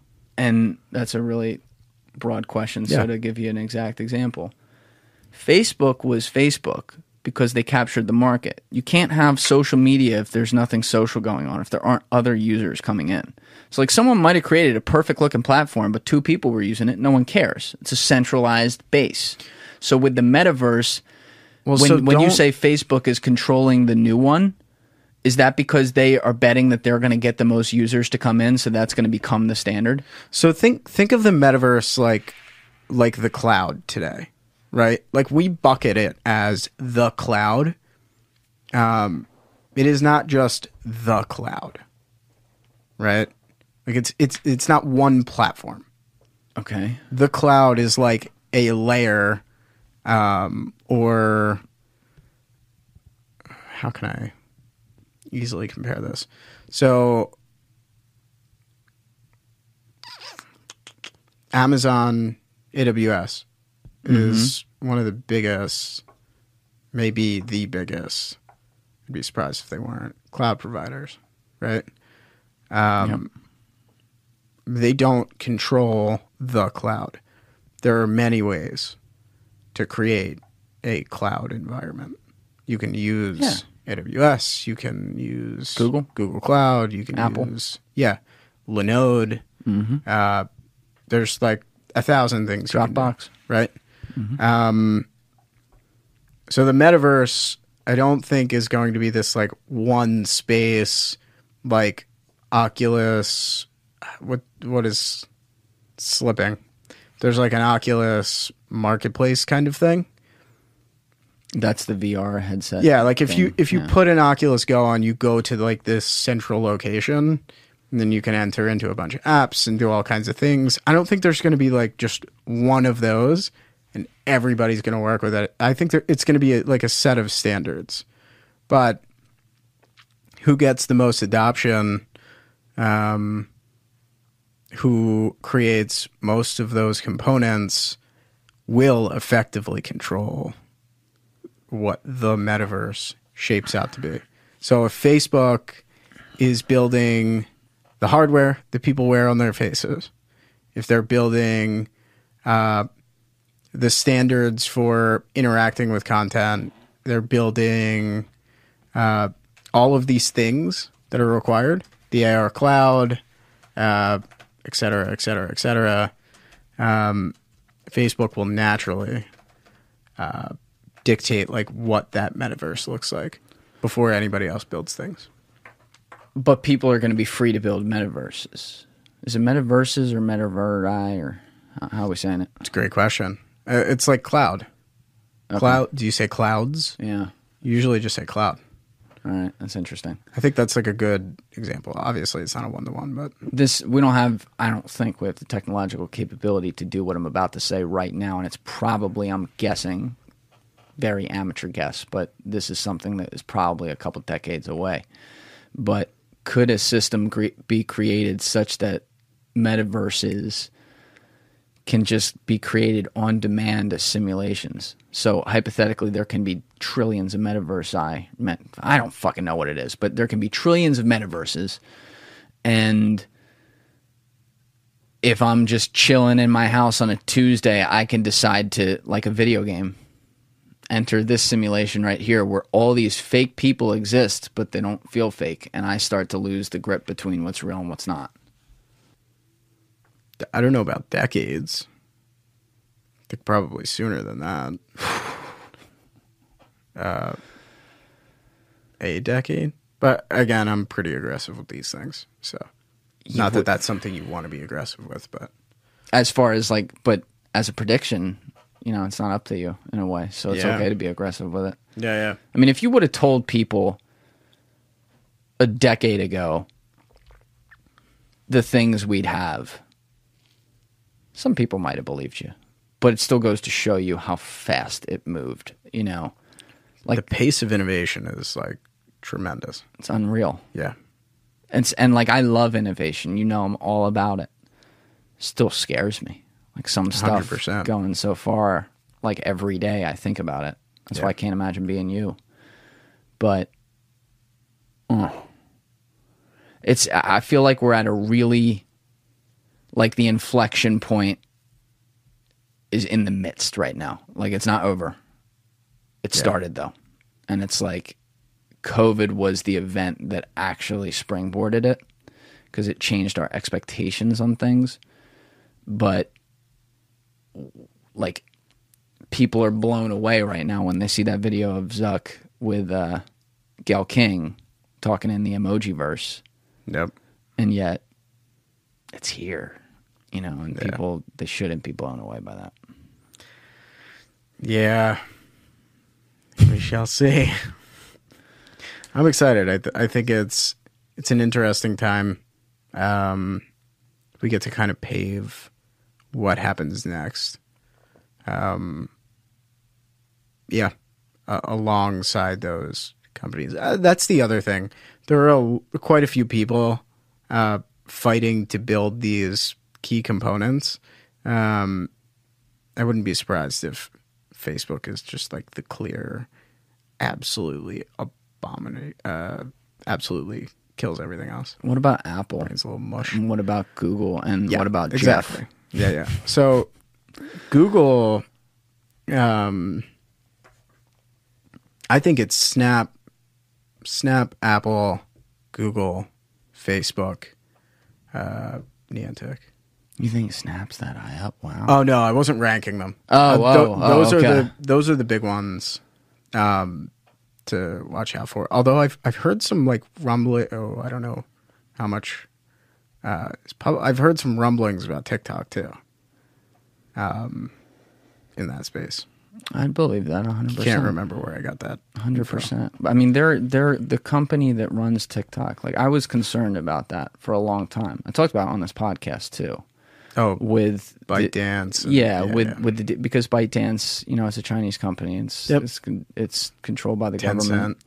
But the first guy to break the foundations to me getting more comfortable about it was on this podcast. My friend Mike Laxamana, who's an engineer, and walked me through it, and he explained the things I was most concerned about data capture. I'm generalizing here, but data capture for like machine learning and stuff like that, and creating a visual representation in the United States, in a foreign hands of a foreign government. Yeah. He was explaining to me the data power that would require, and straight up that it's not.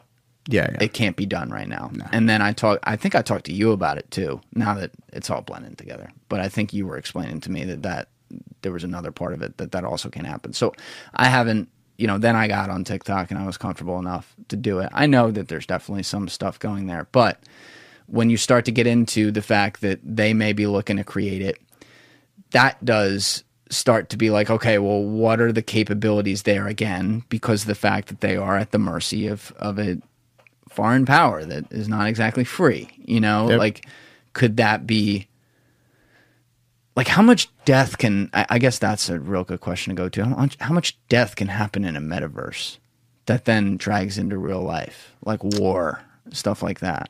What do you mean by death? Let's say country A and country B on a large scale enter the same metaverse. Are they fighting for real estate there the same way that they'd be fighting for real estate? I mean, all wars are fought over money and land, and resources. Yeah. Are they fighting for it the same way in the metaverse? And then does that drag into real, actual death, or is it like a video game death? Like if they fight a war in the metaverse? I guess it's a good question. It could be like whoever controls, like I think of metaverse as like this overarching term that can be used for a series of things, and how you use those things, those tools, can vary, right? Kind of like cloud. Like when I say cloud, I could mean content delivery, like a CDN. I could mean storage. I could mean, like, there's a series of things that are all bucketed under cloud, and I think that's similar to like metaverse. So there's like a ton to unpack in that. But if you're talking about like a a physical space, it's I guess it's kind of the same as like if I took a piece of paper and said that this is now a new world. Am I going to, like fight you over a square? Well, that's the other thing. That's finite. Yeah. That paper's 8.5 by 11, say. Yeah. You can either take 2 inches of it or 3 inches of it, but when you do it, that's 2 or 3 inches of it that are gone. Like, you have it. It can't be replicated. Whereas, here's another question, great for the metaverse.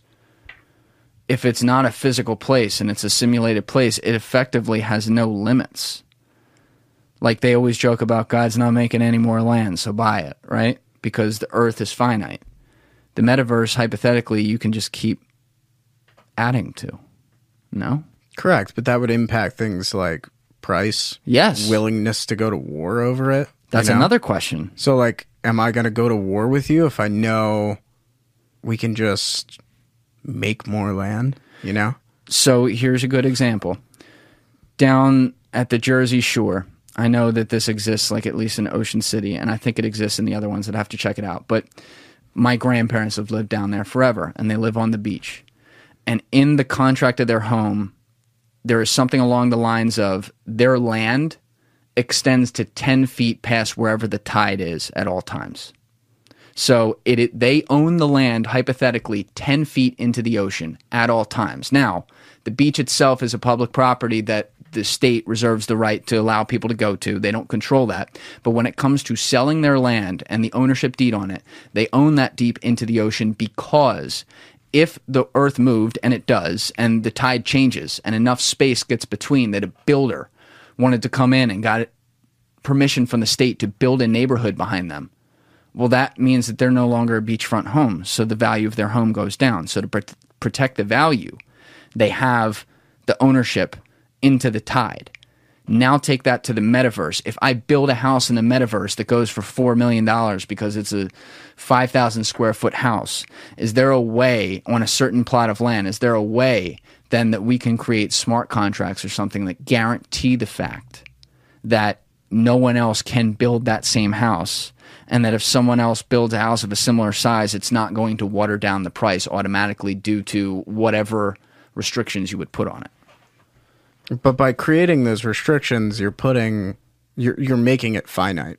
I didn't even think of that. Yeah. So that's the thing. Like, it might not be finite in and of itself, but you can find ways to make it limited or increase value, right? And if it's me and I know I can just build the same thing next to it or whatever, obviously I'm not going to go to war over it. I'm not going to overpay for it.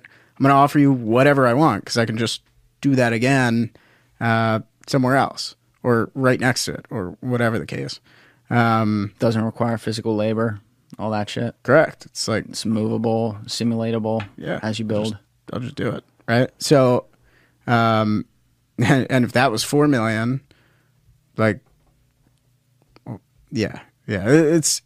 I think all of those things get taken into account with price, just like they do, or price willingness to fight, like any of those things, just like it would physically. So if I'm buying that beachfront property, and it's beachfront today, but I don't have that a clause like that in that contract in the purchase of the home, then like I'm not going to pay as much because it's not worth as much if something were to happen. Okay, that makes sense. So you can do things like that in a metaverse. Just because it's digital doesn't mean like we can't place restrictions. We can't. I guess the question is like, who is placing those restrictions? Same thing. That's where you get into the same thing as colonizing Mars. Correct. And you hear Elon and Jeff talk about that. Yep. With like the whole, who sets the laws there? Yeah. It's like, and it sounds like a stupid question. It's not. Yeah. It's like the way that we did it here probably wasn't that great. Can we talk about Bezos's laugh after he got back from space, though? Fantastic. It's kind of on the issue. I mean, he doesn't help himself. No. If people haven't seen that, I'll pull up the video. I'll put it in the corner so you can kind of watch it. But you got to listen to it yourself. When he got what was the story with that trip again? I'm already forgetting. What was that? What? When he went to space? Yeah, and like how long was he there? Not long. They just kind of went up. But who went up? It was first. What's his company called? Blue Origin. Blue Origin. It was him, I think, a college kid. And then it was also like his brother or something, I think. I cannot remember. I know it's... So they put the oldest woman in space, the youngest person in space, I think. And they had like one pilot or else. something, and they went up there for like 15 minutes, I think. Yeah. Right? So... it might not have even been 15 minutes. That sounds long. So how far did they go into space? I don't think they went far. But the idea was that you could take like a civilian trip there and come back, and it's nothing. Correct. Okay. Yeah. So he goes, this is him and his brother getting interviewed by CBS or whatever. And this is right when he got back, I think. I got to turn it up in our earbuds. Damn, that kind of looks like a dick. I mean, they all do, but Yeah, that was the other thing. Coming out of this. that literally looks like a dick. All right, so let's see. Yeah. If he's... Let's see. I think this is the end where he laughs. But you have to start, and big things start with small steps. Fuck, there's no laugh in there. He did this laugh. I want to get that. You have to build a road to space. That it, like, if Dr. Evil were in real life, this was him. You know what I'm talking about, right? Yeah, I do. Yeah.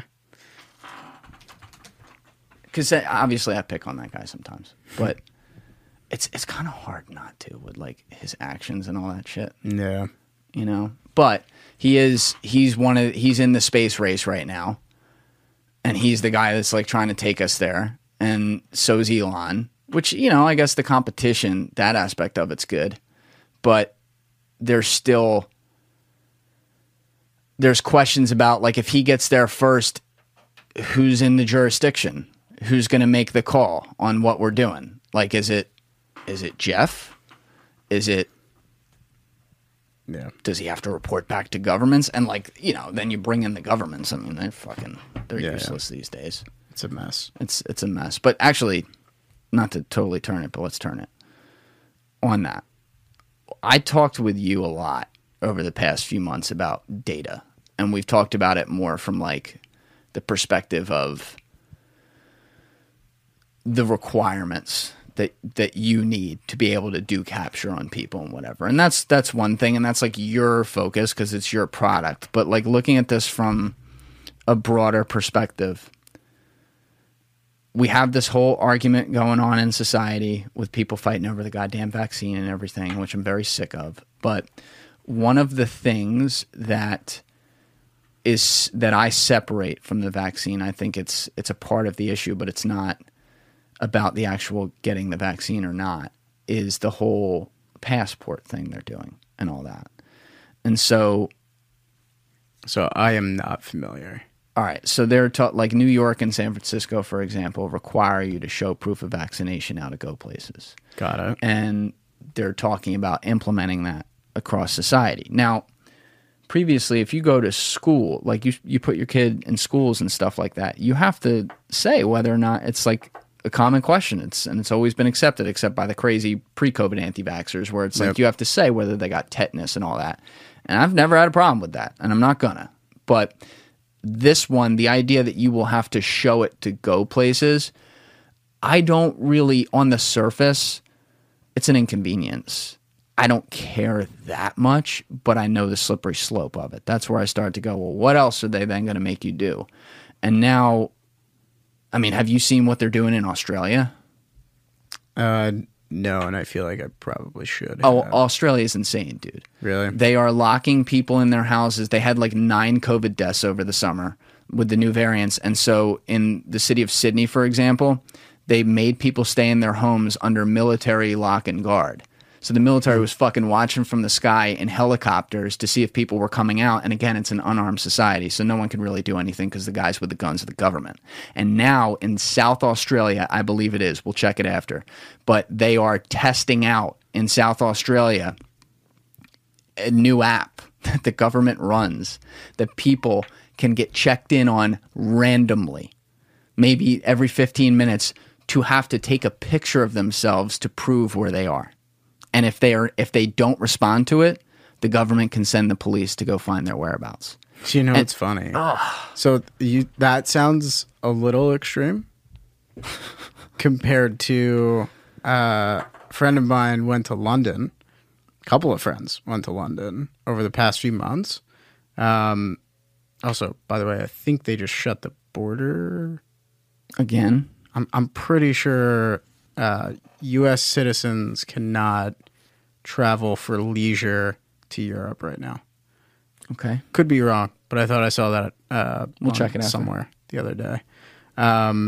Anyway, had a couple of friends that went to London. When you land, you have those mandatory quarantine 2-week period things, right? Government housing kind of condo apartment situation.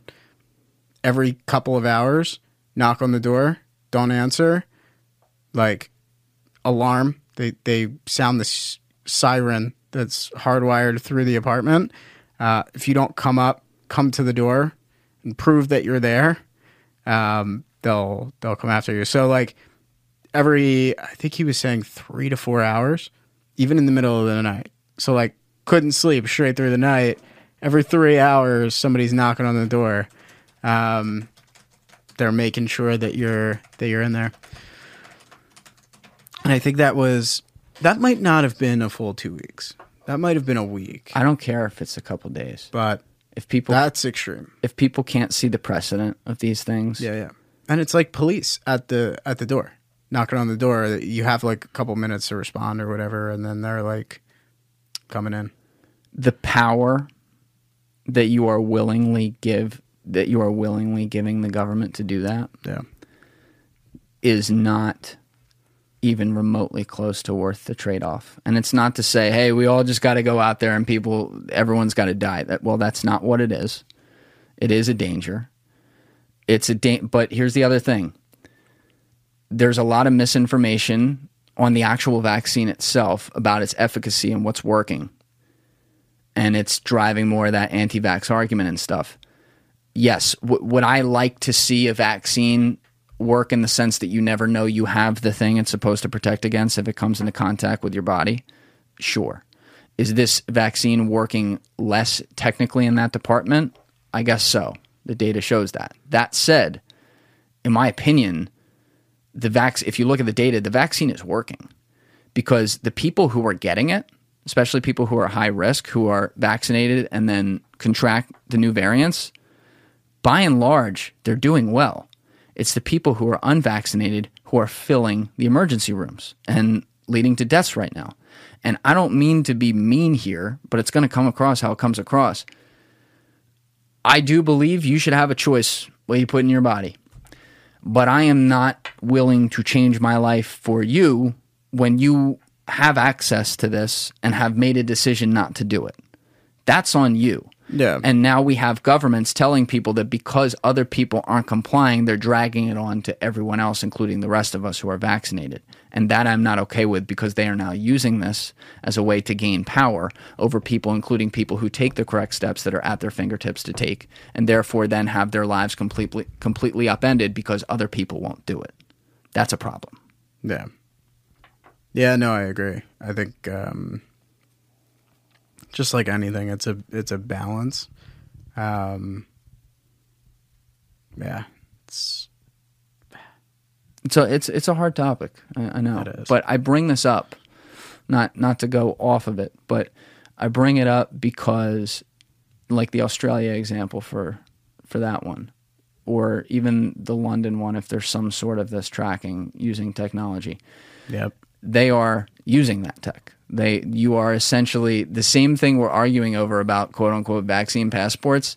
you kind of already have it because you have the phone in your pocket. And when Yeah. it's not going to be a phone, it's going to be something else. And they can use the data to circulate where you are. And technically, you don't have any privacy. And so I'm starting to worry about, like, privacy's always been an issue, and there's parts of it that we just willingly give up to get access to things and benefits like you talked about. But when you start then co-inhabiting that loss of privacy with the government's ability to have access to it, that's where my alarms go up. Because now you are telling me that governments are using, in this case, in Australia, the iPhone or the Apple and the Google app systems to create an app that Google and Apple have to let them create. I guess that's probably how it works.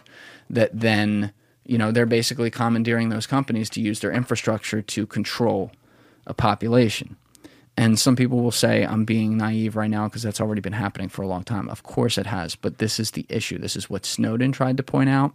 This is what in the past we've seen with, like, the San Bernardino situation with Apple not turning over that guy's cell phone to the government, where the government wanted it, at least publicly said they did. We're going backwards. And you're in the middle of that world. You're not Apple. You're not Google. You're not building that, but you're part of building a new infrastructure here. And the question of, to what extent do people tap on your shoulder from powerful organizations, and by that I usually mean the government, who don't have the right intentions in mind, to what extent does that then affect guys like your ability to make a decision that's best for people or best for the company? To what extent has that happened so far? Do you anticipate that happening? I imagine it hasn't happened a ton yet. It's Or at happened all. a little bit. Really? Yeah.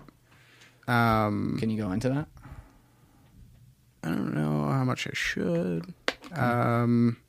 Yeah, I mean nothing terrible.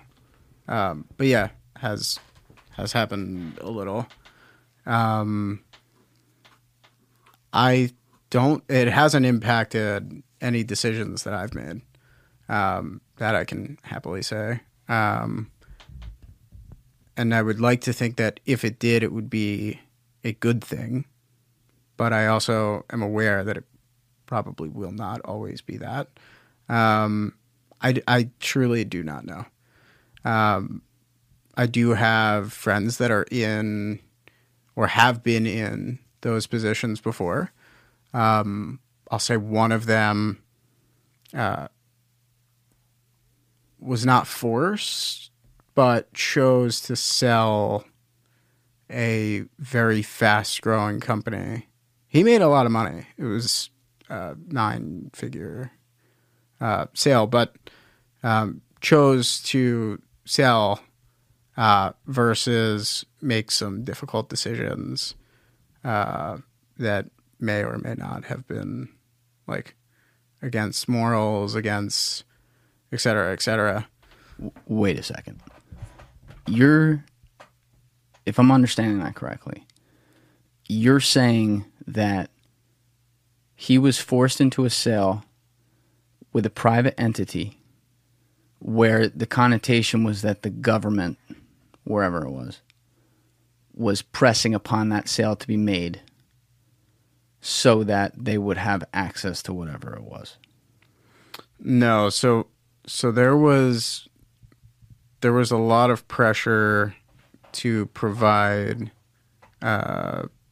access to data that he did not want to provide access to. And I think at a certain point he chose to sell. I think it became, this is going to be an ongoing battle, and I have to decide whether I am the one to fight this war, or if I should sell this to somebody that I know will fight this war with me or for me, kind of thing. They weren't huge. They were extremely valuable, but not huge. And I think at a certain point it was, I can't take this war on myself, that kind of thing. So he chose to sell it. And then I think once he was comfortable that it was in good hands. The tech. He is, I think he's building another company now, but How comfortable can you be that something's in good hands, though? That's a really fair question. never. I think there were two parts to it. One, it was access to data ongoing, and the use to be, or I guess the fear that you could use information already gathered or that you may gather in the future for things that are bad. But also he was like, that whole company was built on transparency to customers. So His company was, or Yeah. the new one that was buying him. no, well, I kind of both of them, but the first one more so, or his more so. So that was like his golden rule. It was like, we play in gray areas. I'm going to be extremely transparent because these are gray areas. So I think we might have talked about this before, but like, great example, the capture a 3D model of the inside of your home. Is that personally owned, or is that owned by the company? Is that owned by anybody? Should that be public? These are like difficult questions, and it's somewhat gray area, right? I might be able to publicly find a floor plan of a house, or like technical drawings, I guess. I'm not sure if that's public, but I'm sure you could dig it up online. A 3D map of your space, everything in it, manipulable, like that. We're starting to get a little. No, I like this. You This know? is good. I think it. The main thing you have to remember is that this all breaks down into eras. So Internet 1.0 was introducing the internet, and the gray area of that introduction was what happens when we all have the ability to actually connect in a community that isn't in the real world, and that can instantaneously bring a bunch of different countries around the world together.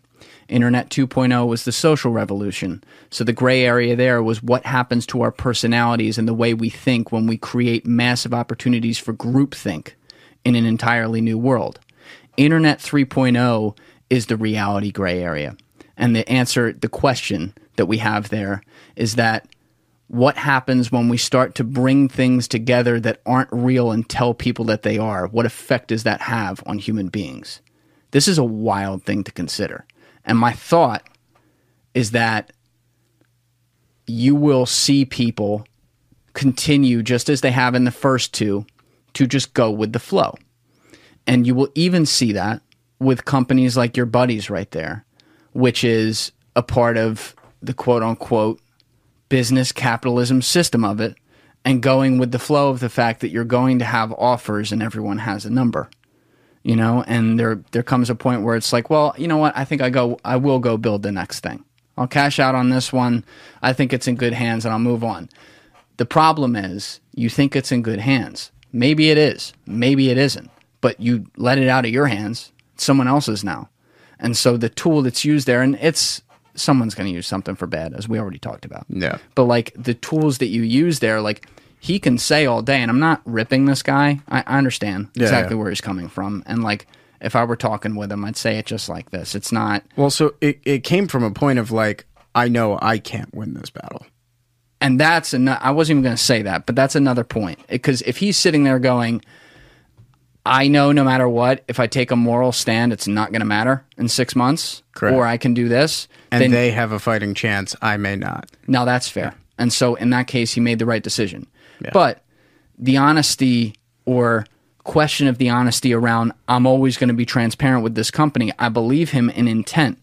But the final result is going to be not that if you're faced with that type of scenario. Because once you start to get to a scenario where you're going to give it up, well, now you can't guarantee transparency. And I guarantee you're not getting it. Like, I'm going to take the more not optimistic side there and say they're not carrying on wherever he sold it to. They're not carrying that on, at least in the full vision that he had it. No. You know, that's why I also respect these places that frankly generate like a lot of hate because of it. But you see places like, let's use 8chan, for example, which essentially like hatched QAnon, which we can all agree, I hope, that was bad. Like, you don't want to see that. That's a bad community that formed. It's people that are desperate for something, to cling on to something and have all these ideas, and it shows you how manipulable so many people are. But the fact that it was a forum that was open to everything made 8chan, made 8chan unique, and I appreciate that with a now internet forum that seems to be closing everything, because the internet is still an open place. So when people want to find a way to meet, they can. And I think Brady Burkett said it in here. He said it brilliantly. I agree with him. He's like, if they're going to do it, I want them doing it where I can see them. Yeah. You know, and that's the other thing. Like, people who really thought Trump was bad for Twitter, I'll even agree with you. He was. But like, don't you want him where you can see him? Don't you want him where it's like, you know what he's doing? I don't know what he's doing right now. You know, it might not be bad. It might be fine. Like, he's probably done. Hopefully that is the case. But like, you don't see it. You don't know what's going on. So what did you really accomplish with that? And it comes back to censorship. Obviously, that's what I'm talking about here. But we have this world that has the ultimate transparency and is even talking about ridiculous transparency, like some of the things you have to think about, with a world that's also closing down transparency and telling you can't do it in certain instances. And it's the same, like, that's a conundrum we have that's opposites. And another conundrum is decentralization becoming more centralized. You know, we're talking about decentralization with cryptocurrencies and things like that, and Bitcoin and stuff that I believe in a world that is also more and more controlled by few. You know, these companies, in this case, who are then hand in hand with the government, and every deal ends up coming back to them because they have the greatest economies of scale and the greatest connections. Yeah. It's money. It's power. It's impact. It can be scary.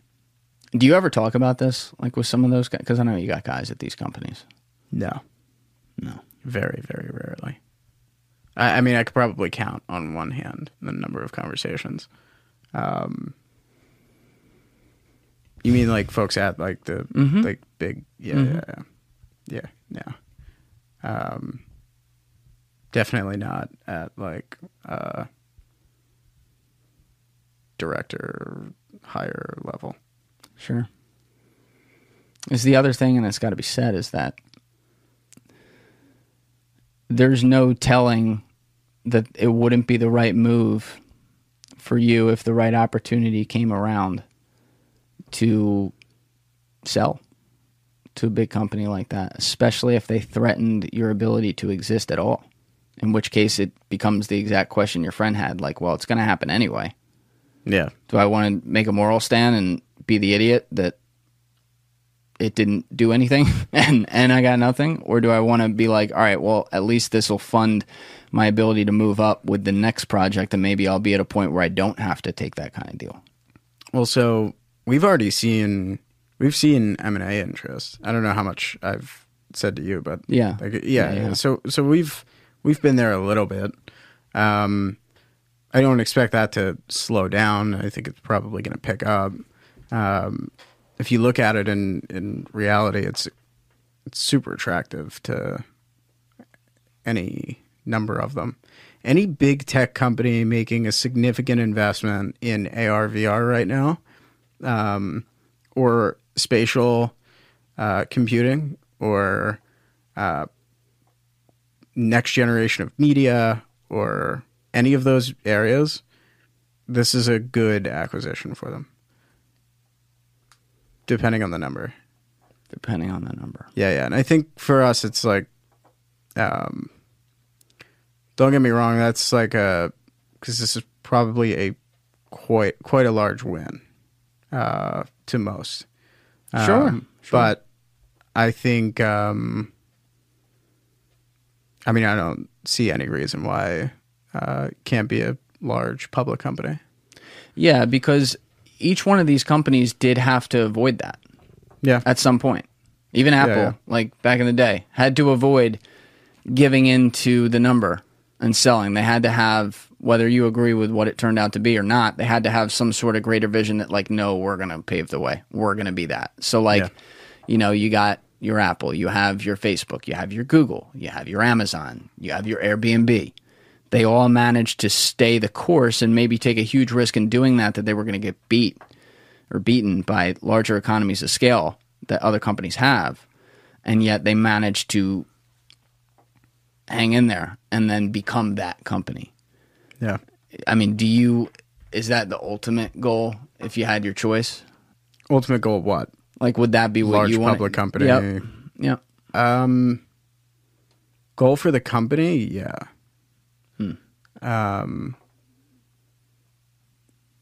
Yeah, I think that's like, I could see it as a very real possibility. I'm also not naive, though. I know there are quite a few companies that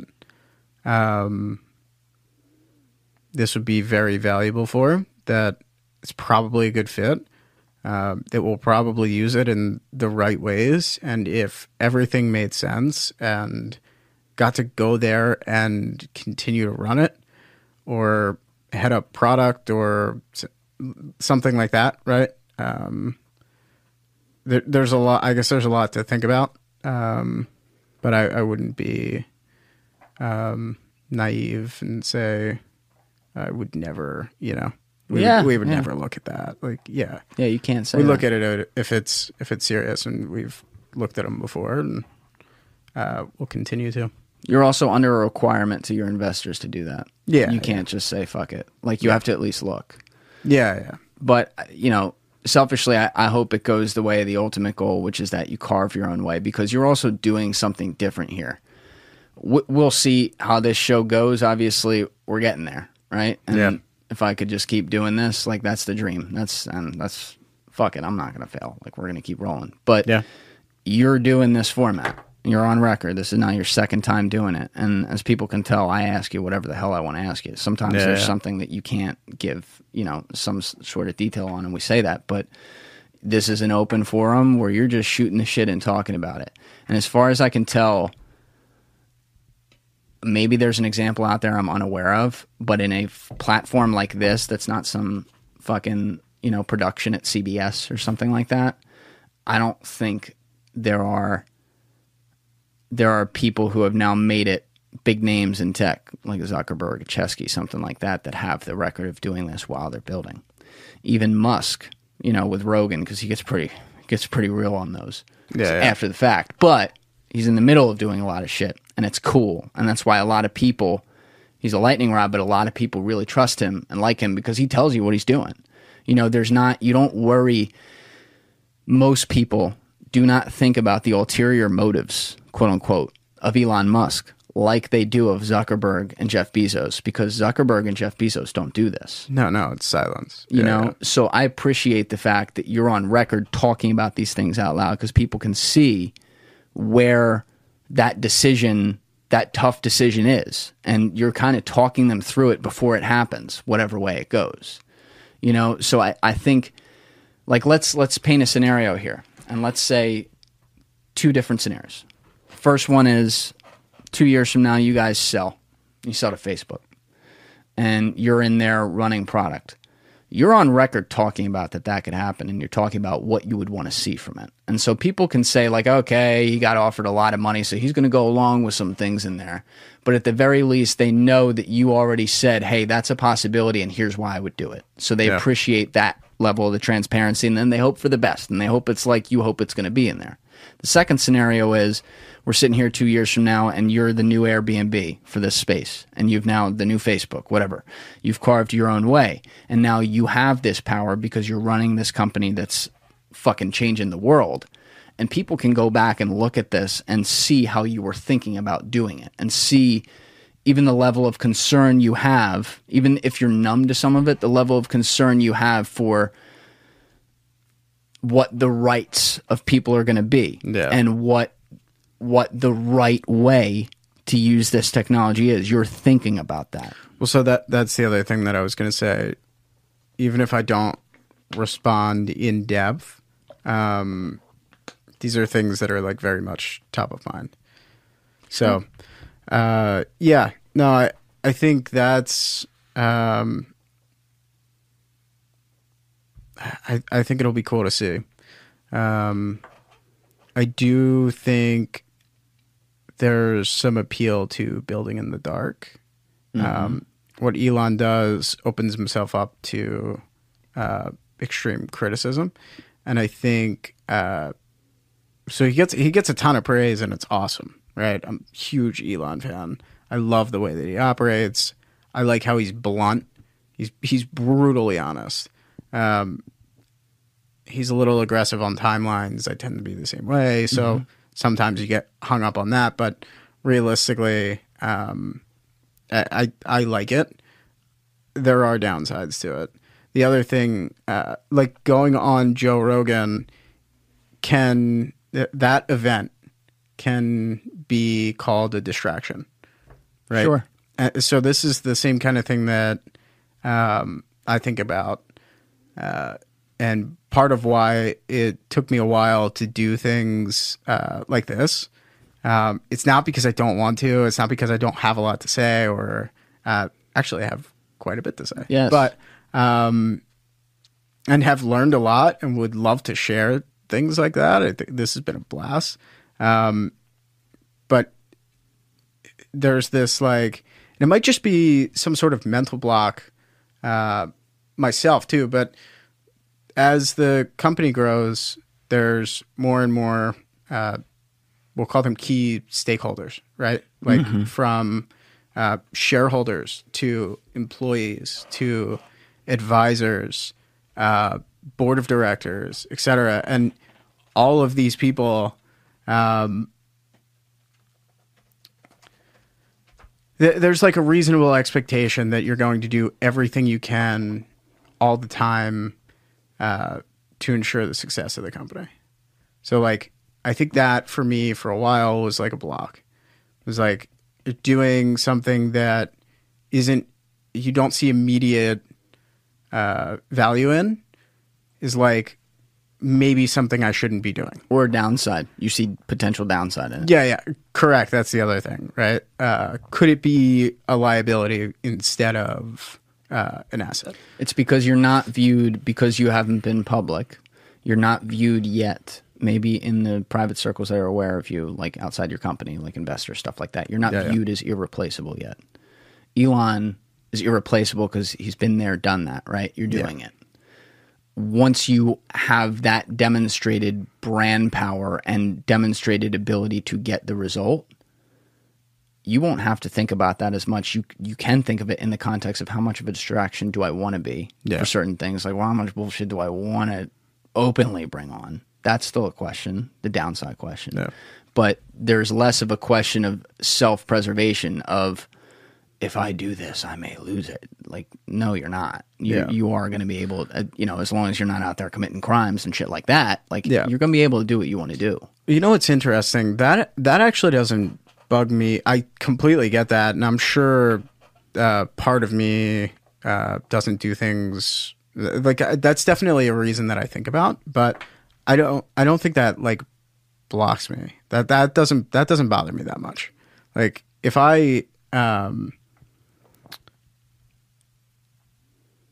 the reality is like I am replaceable to some degree, right? Like I could give you 50 reasons in 30 seconds as to why like I think I can do what I'm doing better than anybody else can, and why that should be the case for a very long time.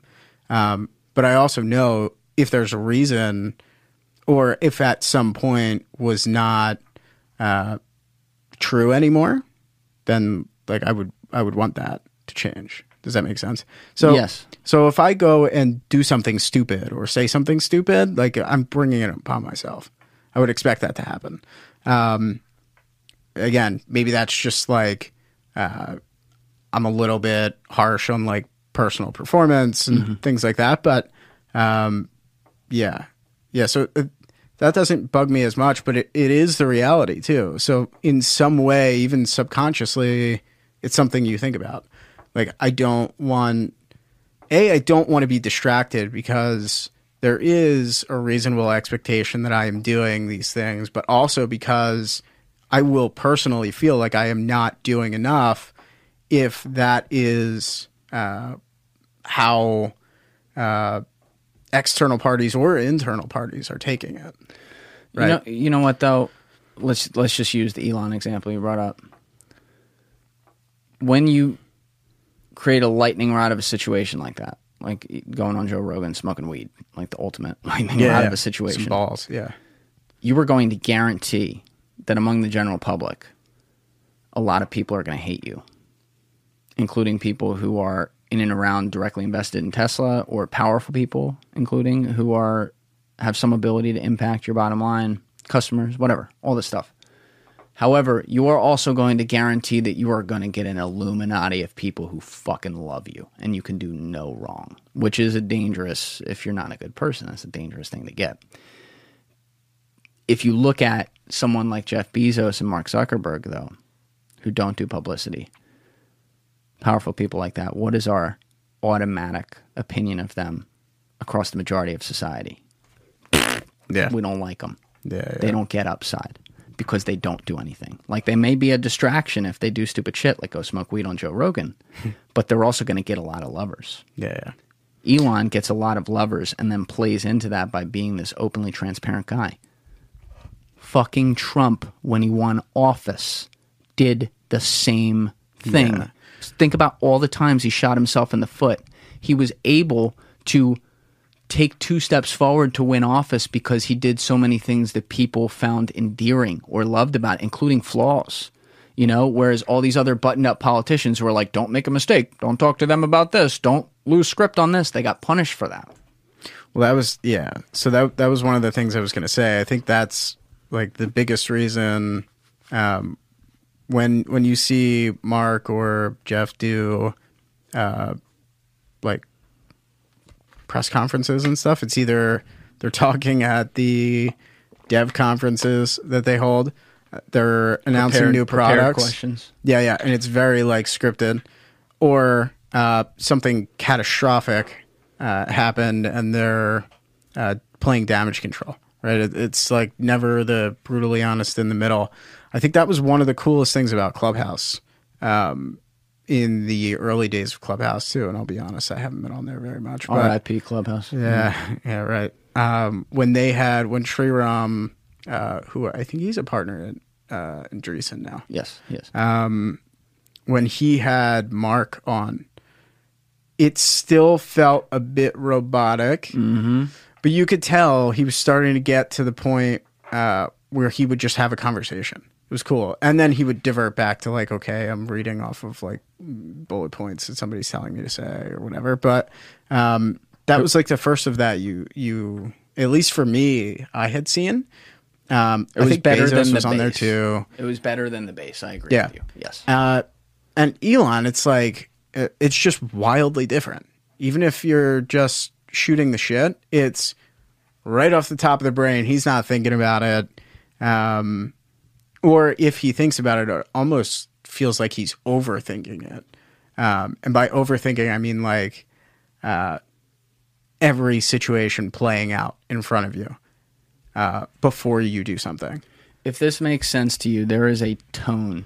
There's something in somebody's voice before you even see them on camera, which is another thing Clubhouse didn't have that hurts. Yeah. But there is just a thing that we can, as humans, pick up on where we know whether or not the face just went on or you're getting the good, bad, and indifferent of exactly what this person is. And like with Elon, he had the famous Clubhouse one where he came on for the first time after the Robin Hood thing and then pulled Vlad in. And you listen to him, he sounds like almost like a little kid, like just like, fuck it, let's do it. Yeah. Like, and I think he was even cursing a little bit too. He was, in there. Yeah. Like so as Vlad came in, he's like, what the fuck happened? Exactly. Whereas when you heard Zuckerberg in there, I agree with you. When he was in there that one time, he was in there for like an hour. So it wasn't this bullshit 10-minute CBS production. It was more off the cuff. You still felt like, though, the robot came on, number one, and number two, he was definitely told ahead of time, and we don't know that, but he was definitely told ahead of time, like, here's the different subcategories we're going to go into. Here's some questions you can expect. Definitely. You know what I mean? Whereas Elon subjects himself to, like, Rogan, where, you know, some people argue with this, but go listen to that first one. Yeah. That was the most off-the-cuff fucking thing you'll ever... Like, I do this for a living. I know, like, what that is. It's off the cuff. Like, might he have told him ahead of time, here's a few things I'll definitely go into? Absolutely. But when you sit down with someone for 2.5, 3 hours, you know it now, too. Like, buttons are going to get pushed, man. Like, it's not... Just run. You're free-flowing. So, and I give you a lot of credit for doing that, because you came on when I'm a nobody. I'm still a nobody right now, but I'm less of a nobody than last time. And this does live forever. It's online. You know what I mean? Yeah. So some kid's going to be looking at you 10 years from now, and maybe you're now Anthony Fenu. It's like Zuck and Fenu or whatever. You know what I mean? But they're going to be able to point to something like this. Whereas with Zuck, they're only going to be able to point to bullshit conferences, sit downs with Gayle King, you know, Kara Swisher, prepared questions. It's Controlled not situations. Controlled situations. So I think that is there downside to it? Sure, but you can create your own Illuminati following through that of people who actually feel like they know you and understand you. I mean, look at Pomp in the crypto space. Yeah. He's done that effectively because he's been a man of the people on Twitter. And he is, even though his podcast is very regimented and it's a similar length every time, and it's, you know, certain things are always going to be asked of people, he's out there. He's talking with people. He's in the communities. He's having the conversation. He's doing the fucking pizza in Central Park with people. He's a human, you know, and he happens to be a pretty powerful venture capitalist now at this point too.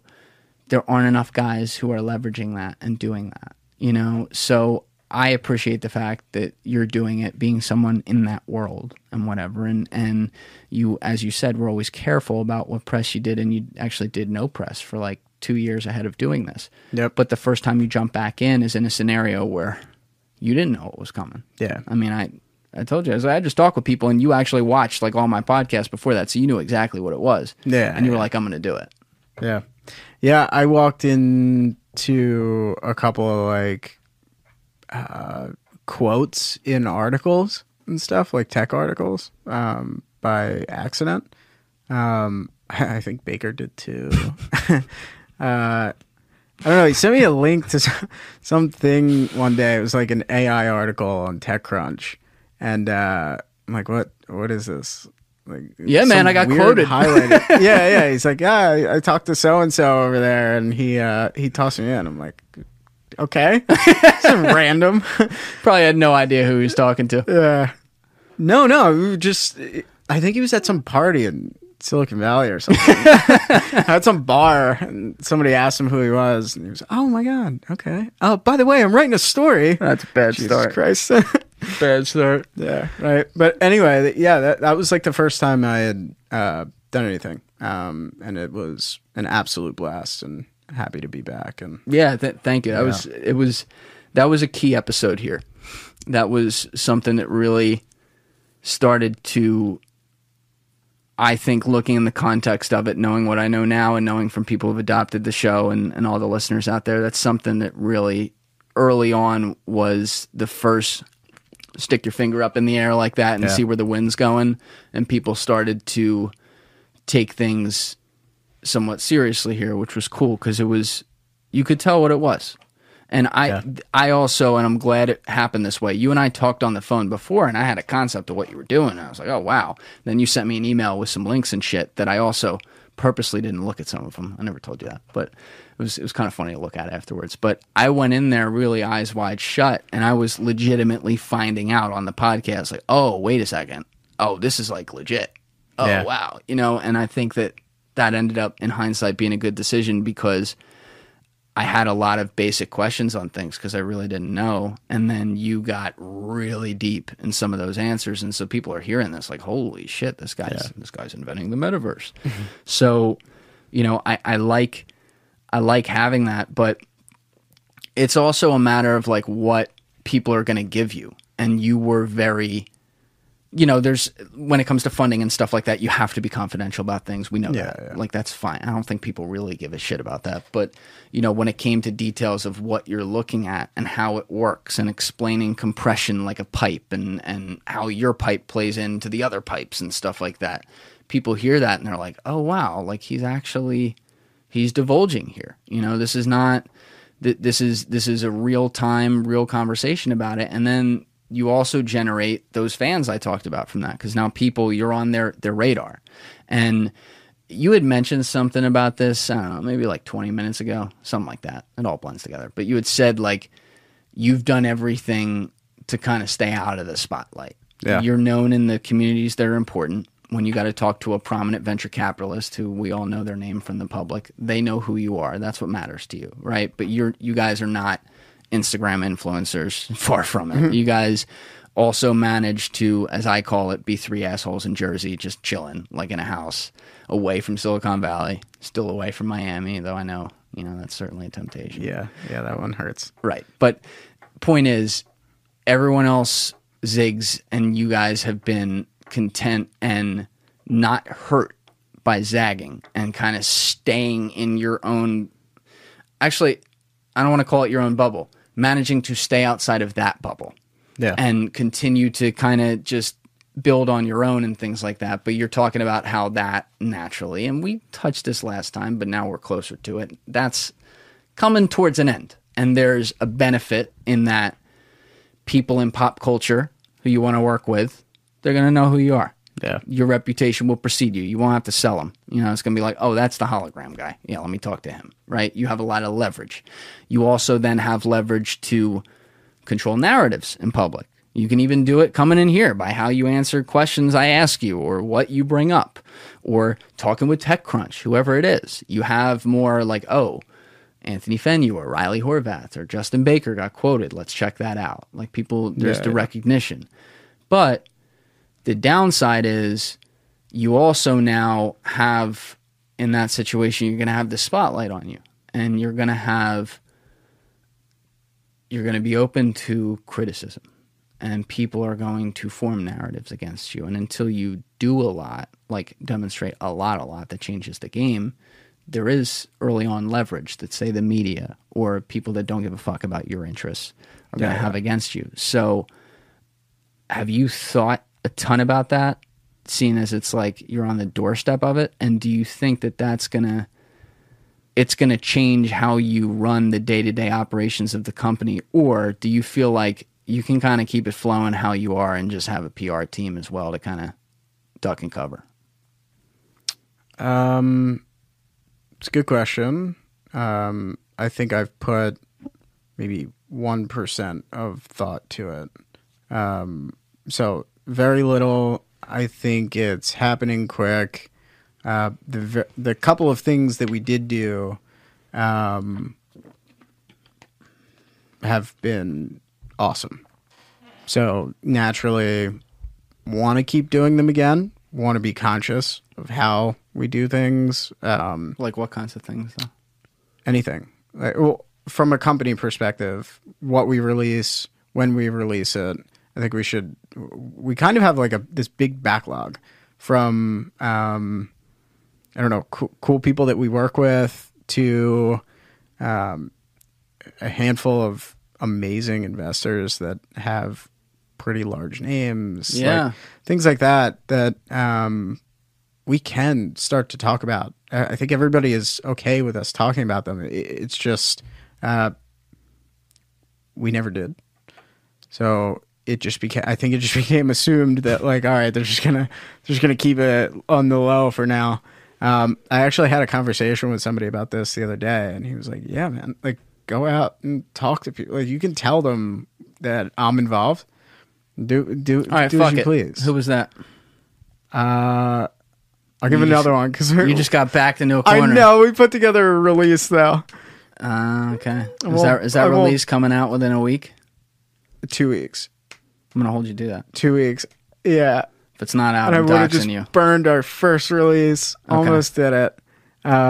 Give another one though. That's not a release. You can be an investor, client, whatever. Yeah. Well, so Trigger agency in Los Angeles. It's the first physical studio set up, or second physical studio. I've heard of that. Set up in What's their Los background? Angeles. So Trigger's an immersive agency. Okay. We've been working with pretty much the whole team over there, but Jason, the CEO, and Ryan Holman on the immersive production and technical team is fantastic. When you say agency, can you explain to people what you mean there? Yeah, so like a content creation, they'll create immersive content, they'll build brand experiences, they do deployments with large brands, things like that. So Using your software. Yeah. So customers include Verizon, AT&T. I'm pretty sure they work with most of the big ISPs, like beverage brands. So what kinds of things would they be creating? I won't use Verizon because there's a lot of different things there. AT&T. Yeah. What kinds of things would they be creating for them? Well, so they do a lot of like marketing, advertising campaigns, physical activations, things like that. Got it. Okay. And then they'll build like a physical activation might have some utility. So an example, like golf. Mm-hmm. So swing analysis. I know that's a physical activation that they're working on with like a couple of PGA guys and I believe a large well-known basketball player. I know who that is. Are you saying who that is though? Because you told me. I know who you're talking about. Yeah, I don't know. Who can you talk about? what I'm I trying can to I'm trying to give the people something now. I could talk about a couple of our investors, advisors who've Yeah, let's just do been that. fantastic. Start there. Sandeep Kumar from Nightscape Ventures out in Austin. And then Luke Lloyd Davies from Elton John's family office. And So what Elton John's invested in SOAR. yeah. And then It's fucking awesome. yeah, that's super cool. I don't think we've ever said that publicly. There we go. All right, that's a big one. That's a good one. Yeah, and there's a handful of them that have been fantastic. So yeah, it's super exciting.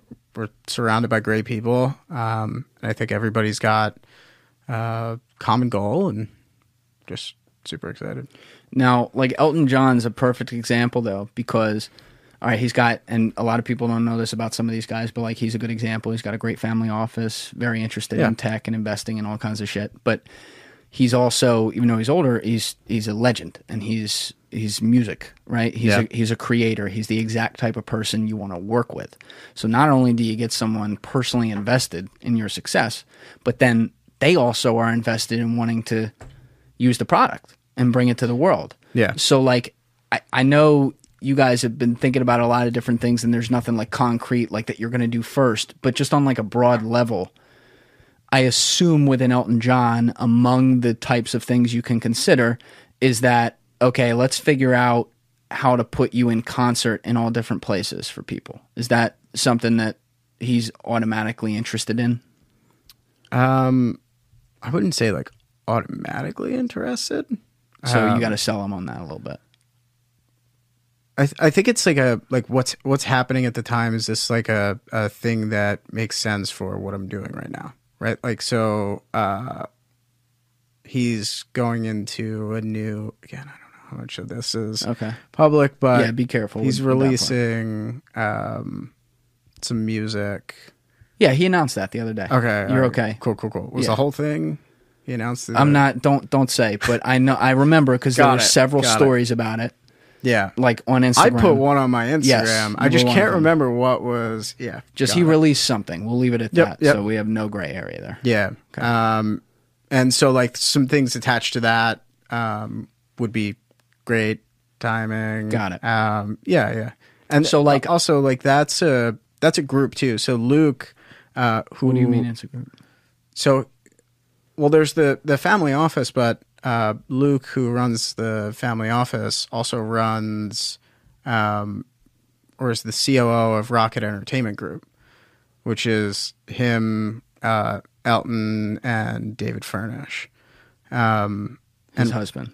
Yes. Yeah. And Rocket Entertainment is like, they've done movies, they've done TV shows, they have the record label. A few things you can do there. Yeah, right. So like pretty deep, and it's super strategic. So, yeah, and Luke's been awesome. Everybody there has been great. See, that's a home run. Yeah. Like, it's just, if you can get him to invest $1, just like it's a home run. Yeah. And that's like the, so I connected with them through another investor, advisor, and good friend now, who runs a venture fund in New York and London. Is that who I think it is? Nick Shekerdemian. No, definitely. Who is an absolute killer. He's been fantastic. So he's built a couple of companies. Now he runs a venture fund. He does big SPVs all the time. I think they're investors in like BlockFi, big company. Axiom Space did a $150 million round. Couple of big names. Got it. I just put something on the screen there for you. That's not him, right? I don't want to say that out loud. Oh no, but can totally talk about Aaron too. All right, let's do that. Yeah. So Aaron Lee Zucker was one of the early.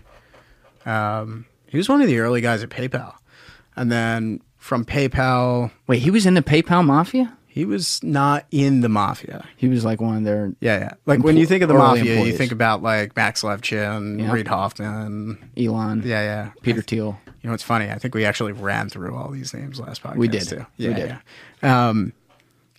Yeah. So he was not in the mafia, but he was pretty early. Employee number 5, that kind of deal. Yeah. He was pretty low. I don't actually know the number, and I can't remember the year. That's fine. I'm just saying, like, early employee. Yeah. So he was an early employee at PayPal. He built merchant services at PayPal, which is now huge. Right. Then after PayPal, he ended up at Activision, and he led Call of Duty. He led the revamp of Call of Duty when they started to ship really late. It was just like a, dare I say, dumpster fire. So he led the revamp of engineering at Activision. I believe he was like the interim CTO for a while, or for a bit. He was. So he made Call of Duty what it is. Yeah, effectively. Or a good way to say it is he kept it from absolutely tanking. Because I think what was happening at the time, and I'm probably going to mess this up, but I think somewhere along the way they started to get really backed up on releases, like extremely backed up, and it was kind of like a critical inflection point where they were either going to do some sort of turnaround, revamp things, and pull it back up, and then hit releases on time, or it was going to absolutely tank. They were going to release even more planned games way late. Like we're talking like a year plus late. So went through that, helped revamp Call of Duty, stayed at Activision for a bit, and has just been an absolute guru. He's one of the smartest people that I know. Again, good friend, advisor. Yeah. Is he an investor too? Or? Yeah, he is. That's awesome. Yeah. Well, so that's kind of the thing. It's like a natural fit, right? Like, and this happens with us too. It's like if you're going to put a bunch of time in advising, you want financial upside, right? Like what's the easiest way to get financial upside? Cut a check, become some type of owner, right? I think it's also, though, you're thinking about not just who's going to cut a check and then be invested in like the success, but who's still in that type of position of power, because obviously they spent years getting there and they've done a lot of work. Yeah. Who still has the drive to like be kind of boots on the ground with you too. Well, yeah, and it sounds like he's that guy. Yeah. That's the thing, and so it's ironic. He actually just started another. He started another company. No shit. Yeah. What are they doing recently? He is super stealth, so I don't know much about it. Okay. Yeah, I kind of I wish I knew a little bit more. I'm sure I'll pry some more out of him, but I know it's in biohacking. Which is super interesting. He is a guru in the space. I know absolutely nothing. Is he a CRISPR guy? I have no clue. But Anthony, you got to get informed on that space, man. Yeah, I don't know much about it. Feel like I've had my head in the weeds there, but I would back ALZ on anything. He's an absolute killer. Wow. Yeah. So, yeah. But overall, he's been fantastic, both as an advisor to the company, but like personally too. I think he helped. I know he helped a lot with personal growth over the past year, longer. Set some, like, I guess we'll call it infrastructure for like movement toward mindfulness and awareness, and that whole journey has been super interesting, super eye-opening for me, and extremely helpful for high performance and like stress a founder, management. like a founder whisperer kind of deal. Yeah. Consigliere. Yeah, like a I guess we'll call it a coach of sorts. Yeah. Exactly. But yeah, he's just a guru. So on top of having been there multiple times, he's much further along in like the process, I guess you could say. Another guy I'm thinking of, and I just want to make sure before I say this, I don't have to edit anything, just like we did with the other guys, which was good. Yep. But your friend in Australia with the coding? Yeah, Connor. Okay. All right. So we talk about him? Yeah. We'll keep his last name out. Okay. So Connor Sorry. he's an engineer that's worked for you guys who's a genius. And he's not like 10 either. He's been around. Yep. Who was a part of leading up the team within your company that found that quote-unquote compression algorithm in 2018 that is now patented as, among compression, it's the fastest compression algorithm in the world for, because there's all different types, for specifically live streaming holograms, correct? Yeah, correct. Roughly speaking. Yeah, it's also the only one that achieves live. Right. So Yeah. it is its own thing, and Yep. it is property of you guys because as a part of your team, along with Connor, put it together. And Connor has, I don't have the rankings in front of me, so I don't want to say for sure, but roughly speaking, if you go on to GitHub and you look at the compression rankings of open source, meaning not patented, they're available for anyone to use, of compression around the world for different use cases, that guy is all over the board. He owns like a lot of the top 20, as I understand. Yeah, so I forget exactly what it is, but there's like some sort of compression ranking where he's been going back and forth with this company. It's like quite literally a company, and that is like their core. And they work on it, and they ship updates regularly. And he'll go on. He waits. It's like a cruel game. He'll wait, and then like, I forget when the last time he did it was, but it might have been like I don't know, one of the last holidays. He was just like, yeah, by the way, I'm going to take an extra day. They're starting to do okay. I'm going to crush them again. And then he'll just like turn up the heat and absolutely demolish them. And if you go in there, it's people like, who the fuck is this guy? Because theirs is an it's open a single source. person. No, well, it is. All of that is. But Theirs but is. it's still it's the fact that like you have a team of fucking people that are like doing this all the time, and then Connor in a weekend Can beat them. and Connor in a weekend can set them fucking 6 months back. Why are they doing it open source if they're a company? Well, it might not be their core. You know? Why Like are they doing anything open source though? Well, there's a ton of companies that do. I mean, we could open source a bunch of shit. I know, but at that level, like with that kind of thing, you know what I mean? Like I feel like that's it. That's where it gets into proprietary. You know what I mean?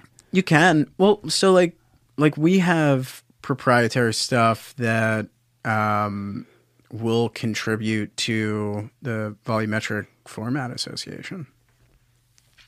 You know, it's like not.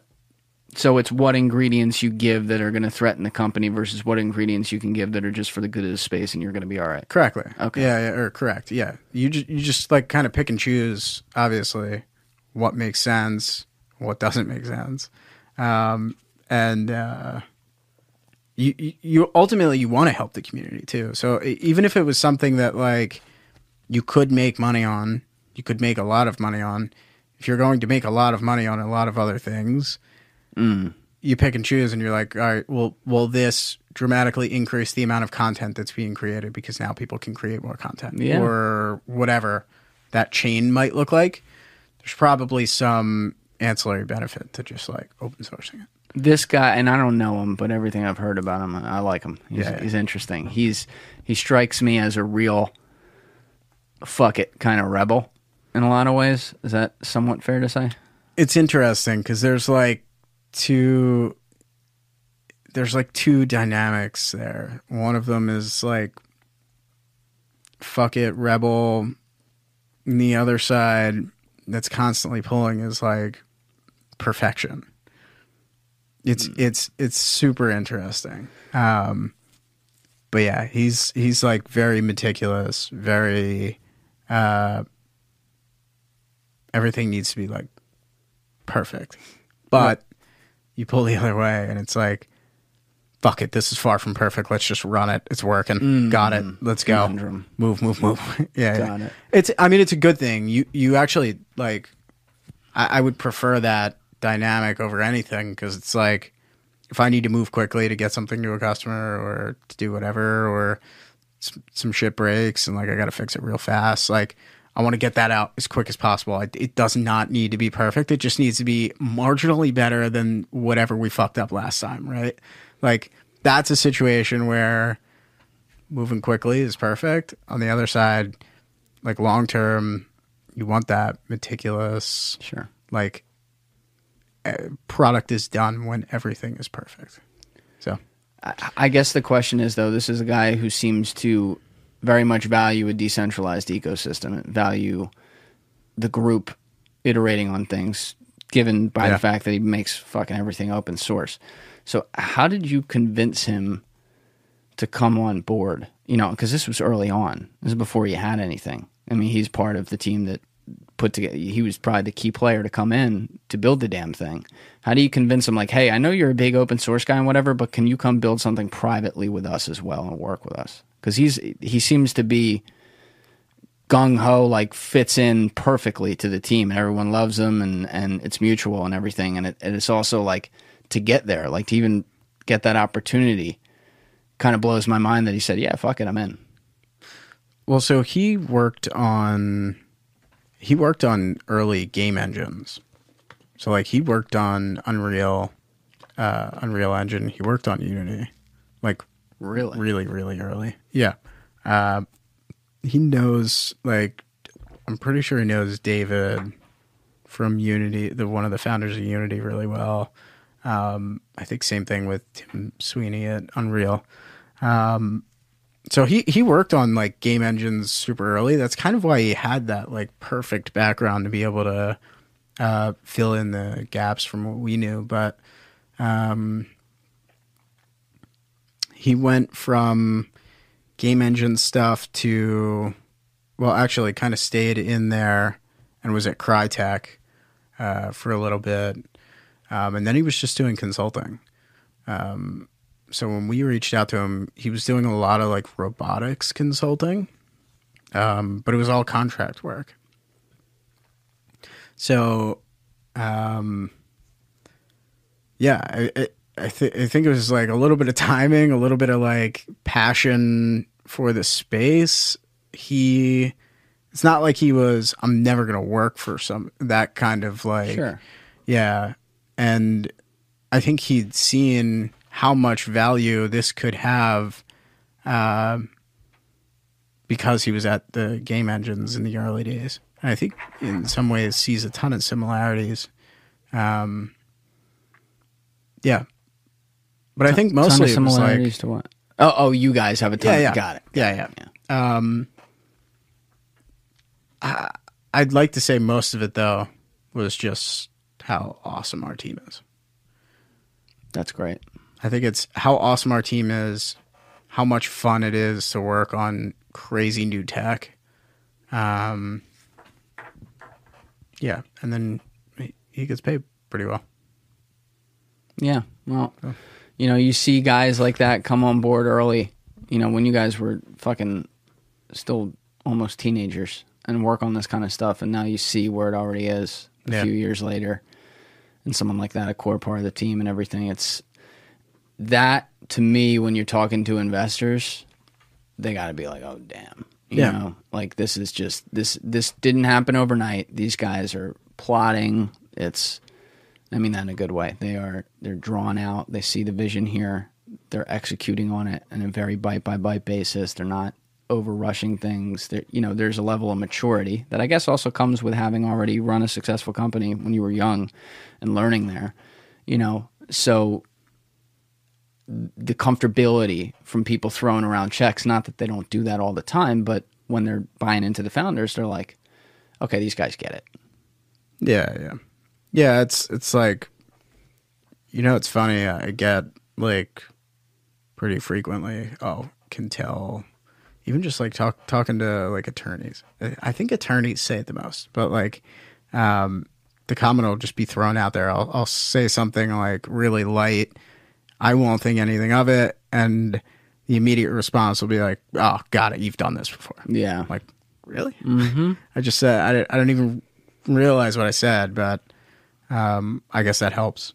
Yeah, you're like a laid back speaker too. It doesn't come from I know what I'm talking about. You're just like you're almost like too carefree sometimes, but you do it in a way that people are like, okay, he gets it. Oh, all right, yeah, well. Yeah, and it's disarming too. You see a lot of founders out there who try to mimic and try to be Steve Jobs or something, which they're not. Or they try to be a tough guy or say how it is, or they have personality problems that lead them to not be able to communicate effectively. It's a strength when someone knows what they are and they know what they're not, and they seem to be pretty comfortable in both of those worlds. Yeah. And so I'm sure a lot of these investors see that, and that's a part of the reason that they buy you and they buy the team. And Baker and Riley come across the same way in their own way. There's no one who's like gung-ho, this is what it is, fuck you. So, you sent an email that you shared with me that was a broad email, and I asked you about this earlier today, just like if it came up, if it could. So I have it up behind you. Would you mind actually reading it? It's in big text. But the reason I say that is because when I met you, and then hanging out with you after we did the podcast, and then also working on some stuff, the thing that I've admired the most is you tend to have on most things, a very long view in the room. And you've practiced at that, just like what I was just talking about. You've built this company in pieces over time. You don't rush to things. You haven't rushed to this Series A even. It's not like you're not funded with some other things. But, there's a lot of people who are like, oh, I can go get $25 million tomorrow. Let's do it. You're willing to take that type of slow step into it. And I felt like, I don't know if you were trying to do this, but I felt like this email really captured how you look at the impact here and what you're trying to do. And I thought it was a good moment for you. So I feel like if you could share this with some people, they'd know you even better than they know you listening to a podcast like this. Yeah. Yeah. I mean, do you want me to read it? Yeah. Or do you want to read it? What do you want? You tell me. You read it. All right, I'll read it. Yeah. All right, SOAR team. Following a big week of both adversity and great achievements, I wanted to share a quick note to all. I like to think everyone on the entire team has gotten to know me at least a bit by now.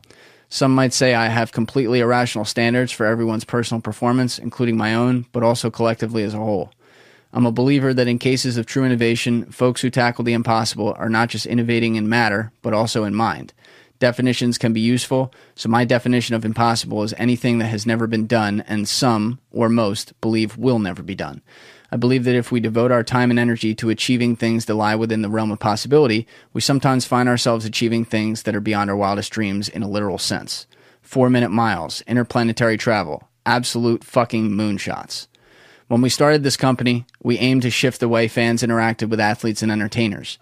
What began as a desire to create a more engaging experience for a niche group of people very quickly broadened into something that will have a lasting impact on every human being interacting with digital content throughout their daily lives.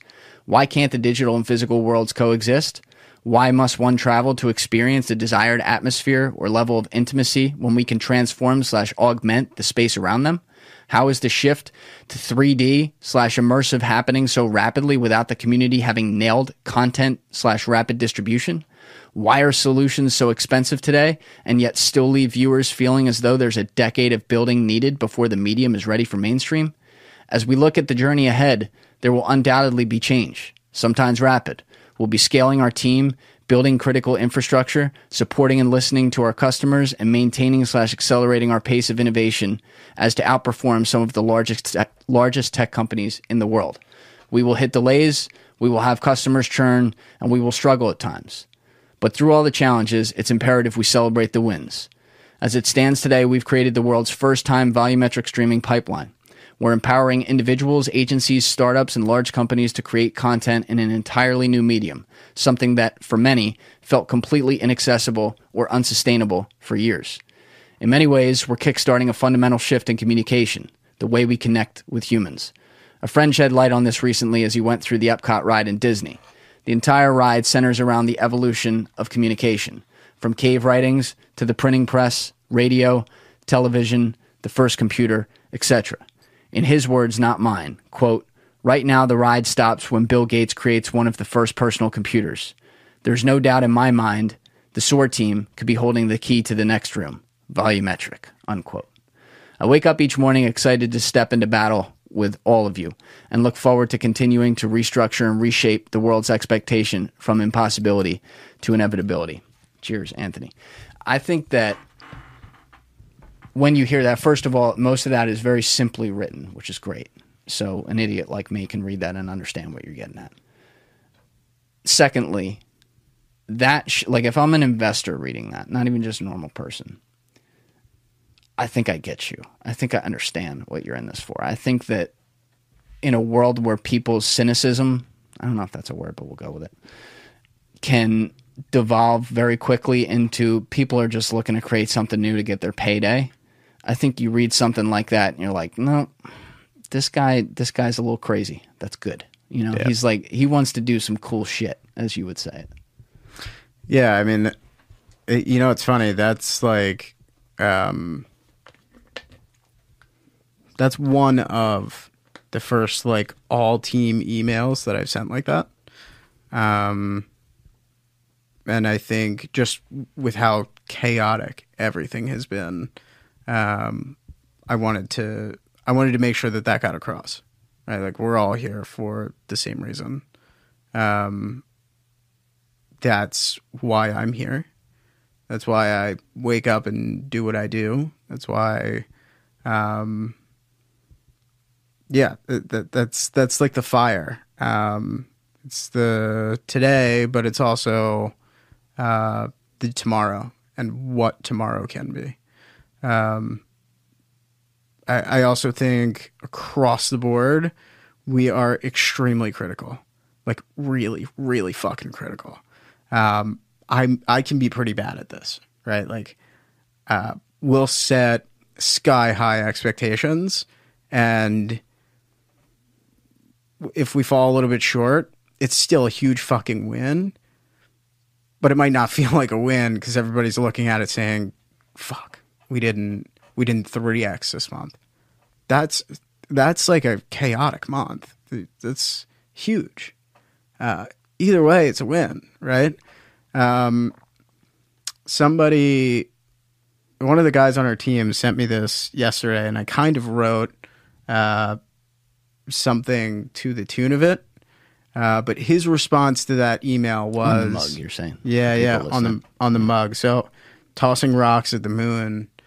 What he was saying in response to that email was the way he looks at it, and I completely agree. We're trying to throw a rock at Mars. If we hit the moon, it's still throwing a rock at the moon when nobody else can get the rock off the fucking ground. Yeah. Do we want to hit Mars? Yeah. If you hit the moon, you still won. Or are winning. Right? Yeah. I think that's like a good way to look at it. And especially for everybody on our team, I want to make sure that that doesn't get lost in any of the craziness. Bro, it's been really cool. You know, you just came in as a podcast guest to start. And the cool thing about this podcast is then usually I develop really good friendships with the people I don't know before they come in here, but also getting a chance to work with you guys a little bit on some projects and be a little bit boots on the ground as far as compared to the average idiot.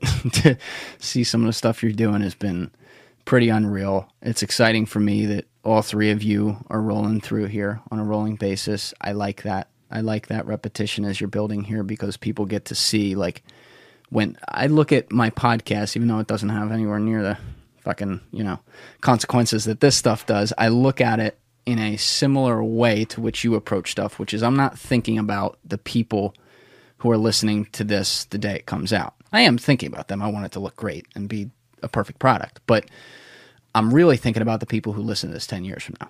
Yeah. How's this time capsule going to look? This is not just some current event, you and me talking about what's going on in the world, though those are cool too as time capsules to see what people were thinking.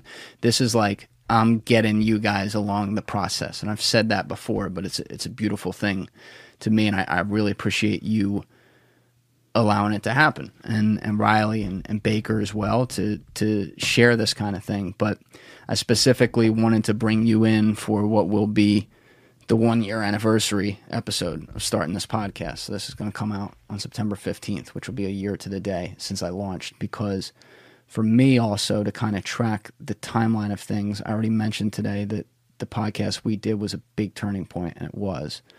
But also, to get this kind of content where it's like, there's a founder on the cutting edge of something right now trying to do some crazy shit that's going to have a lot of consequences regardless of who ends up taking it to the mainstream. It's like, I think there's a lot of value in people experiencing that like they're sitting at the table here with us. And the final point would be the whole point of a medium like this, where we just talk and you can't really fake it. It's fucking 3 hours, is to give people a dose of like they're talking with their friends. In a world where we're moving farther and farther away from humanity, something like this, sitting in somebody's ear to take up 3 hours of their day while they're going about things, makes them feel more connected to people. Because, as I said, they feel like they're sitting here with us. They feel like they're a part of the conversation. Maybe they're just not saying anything.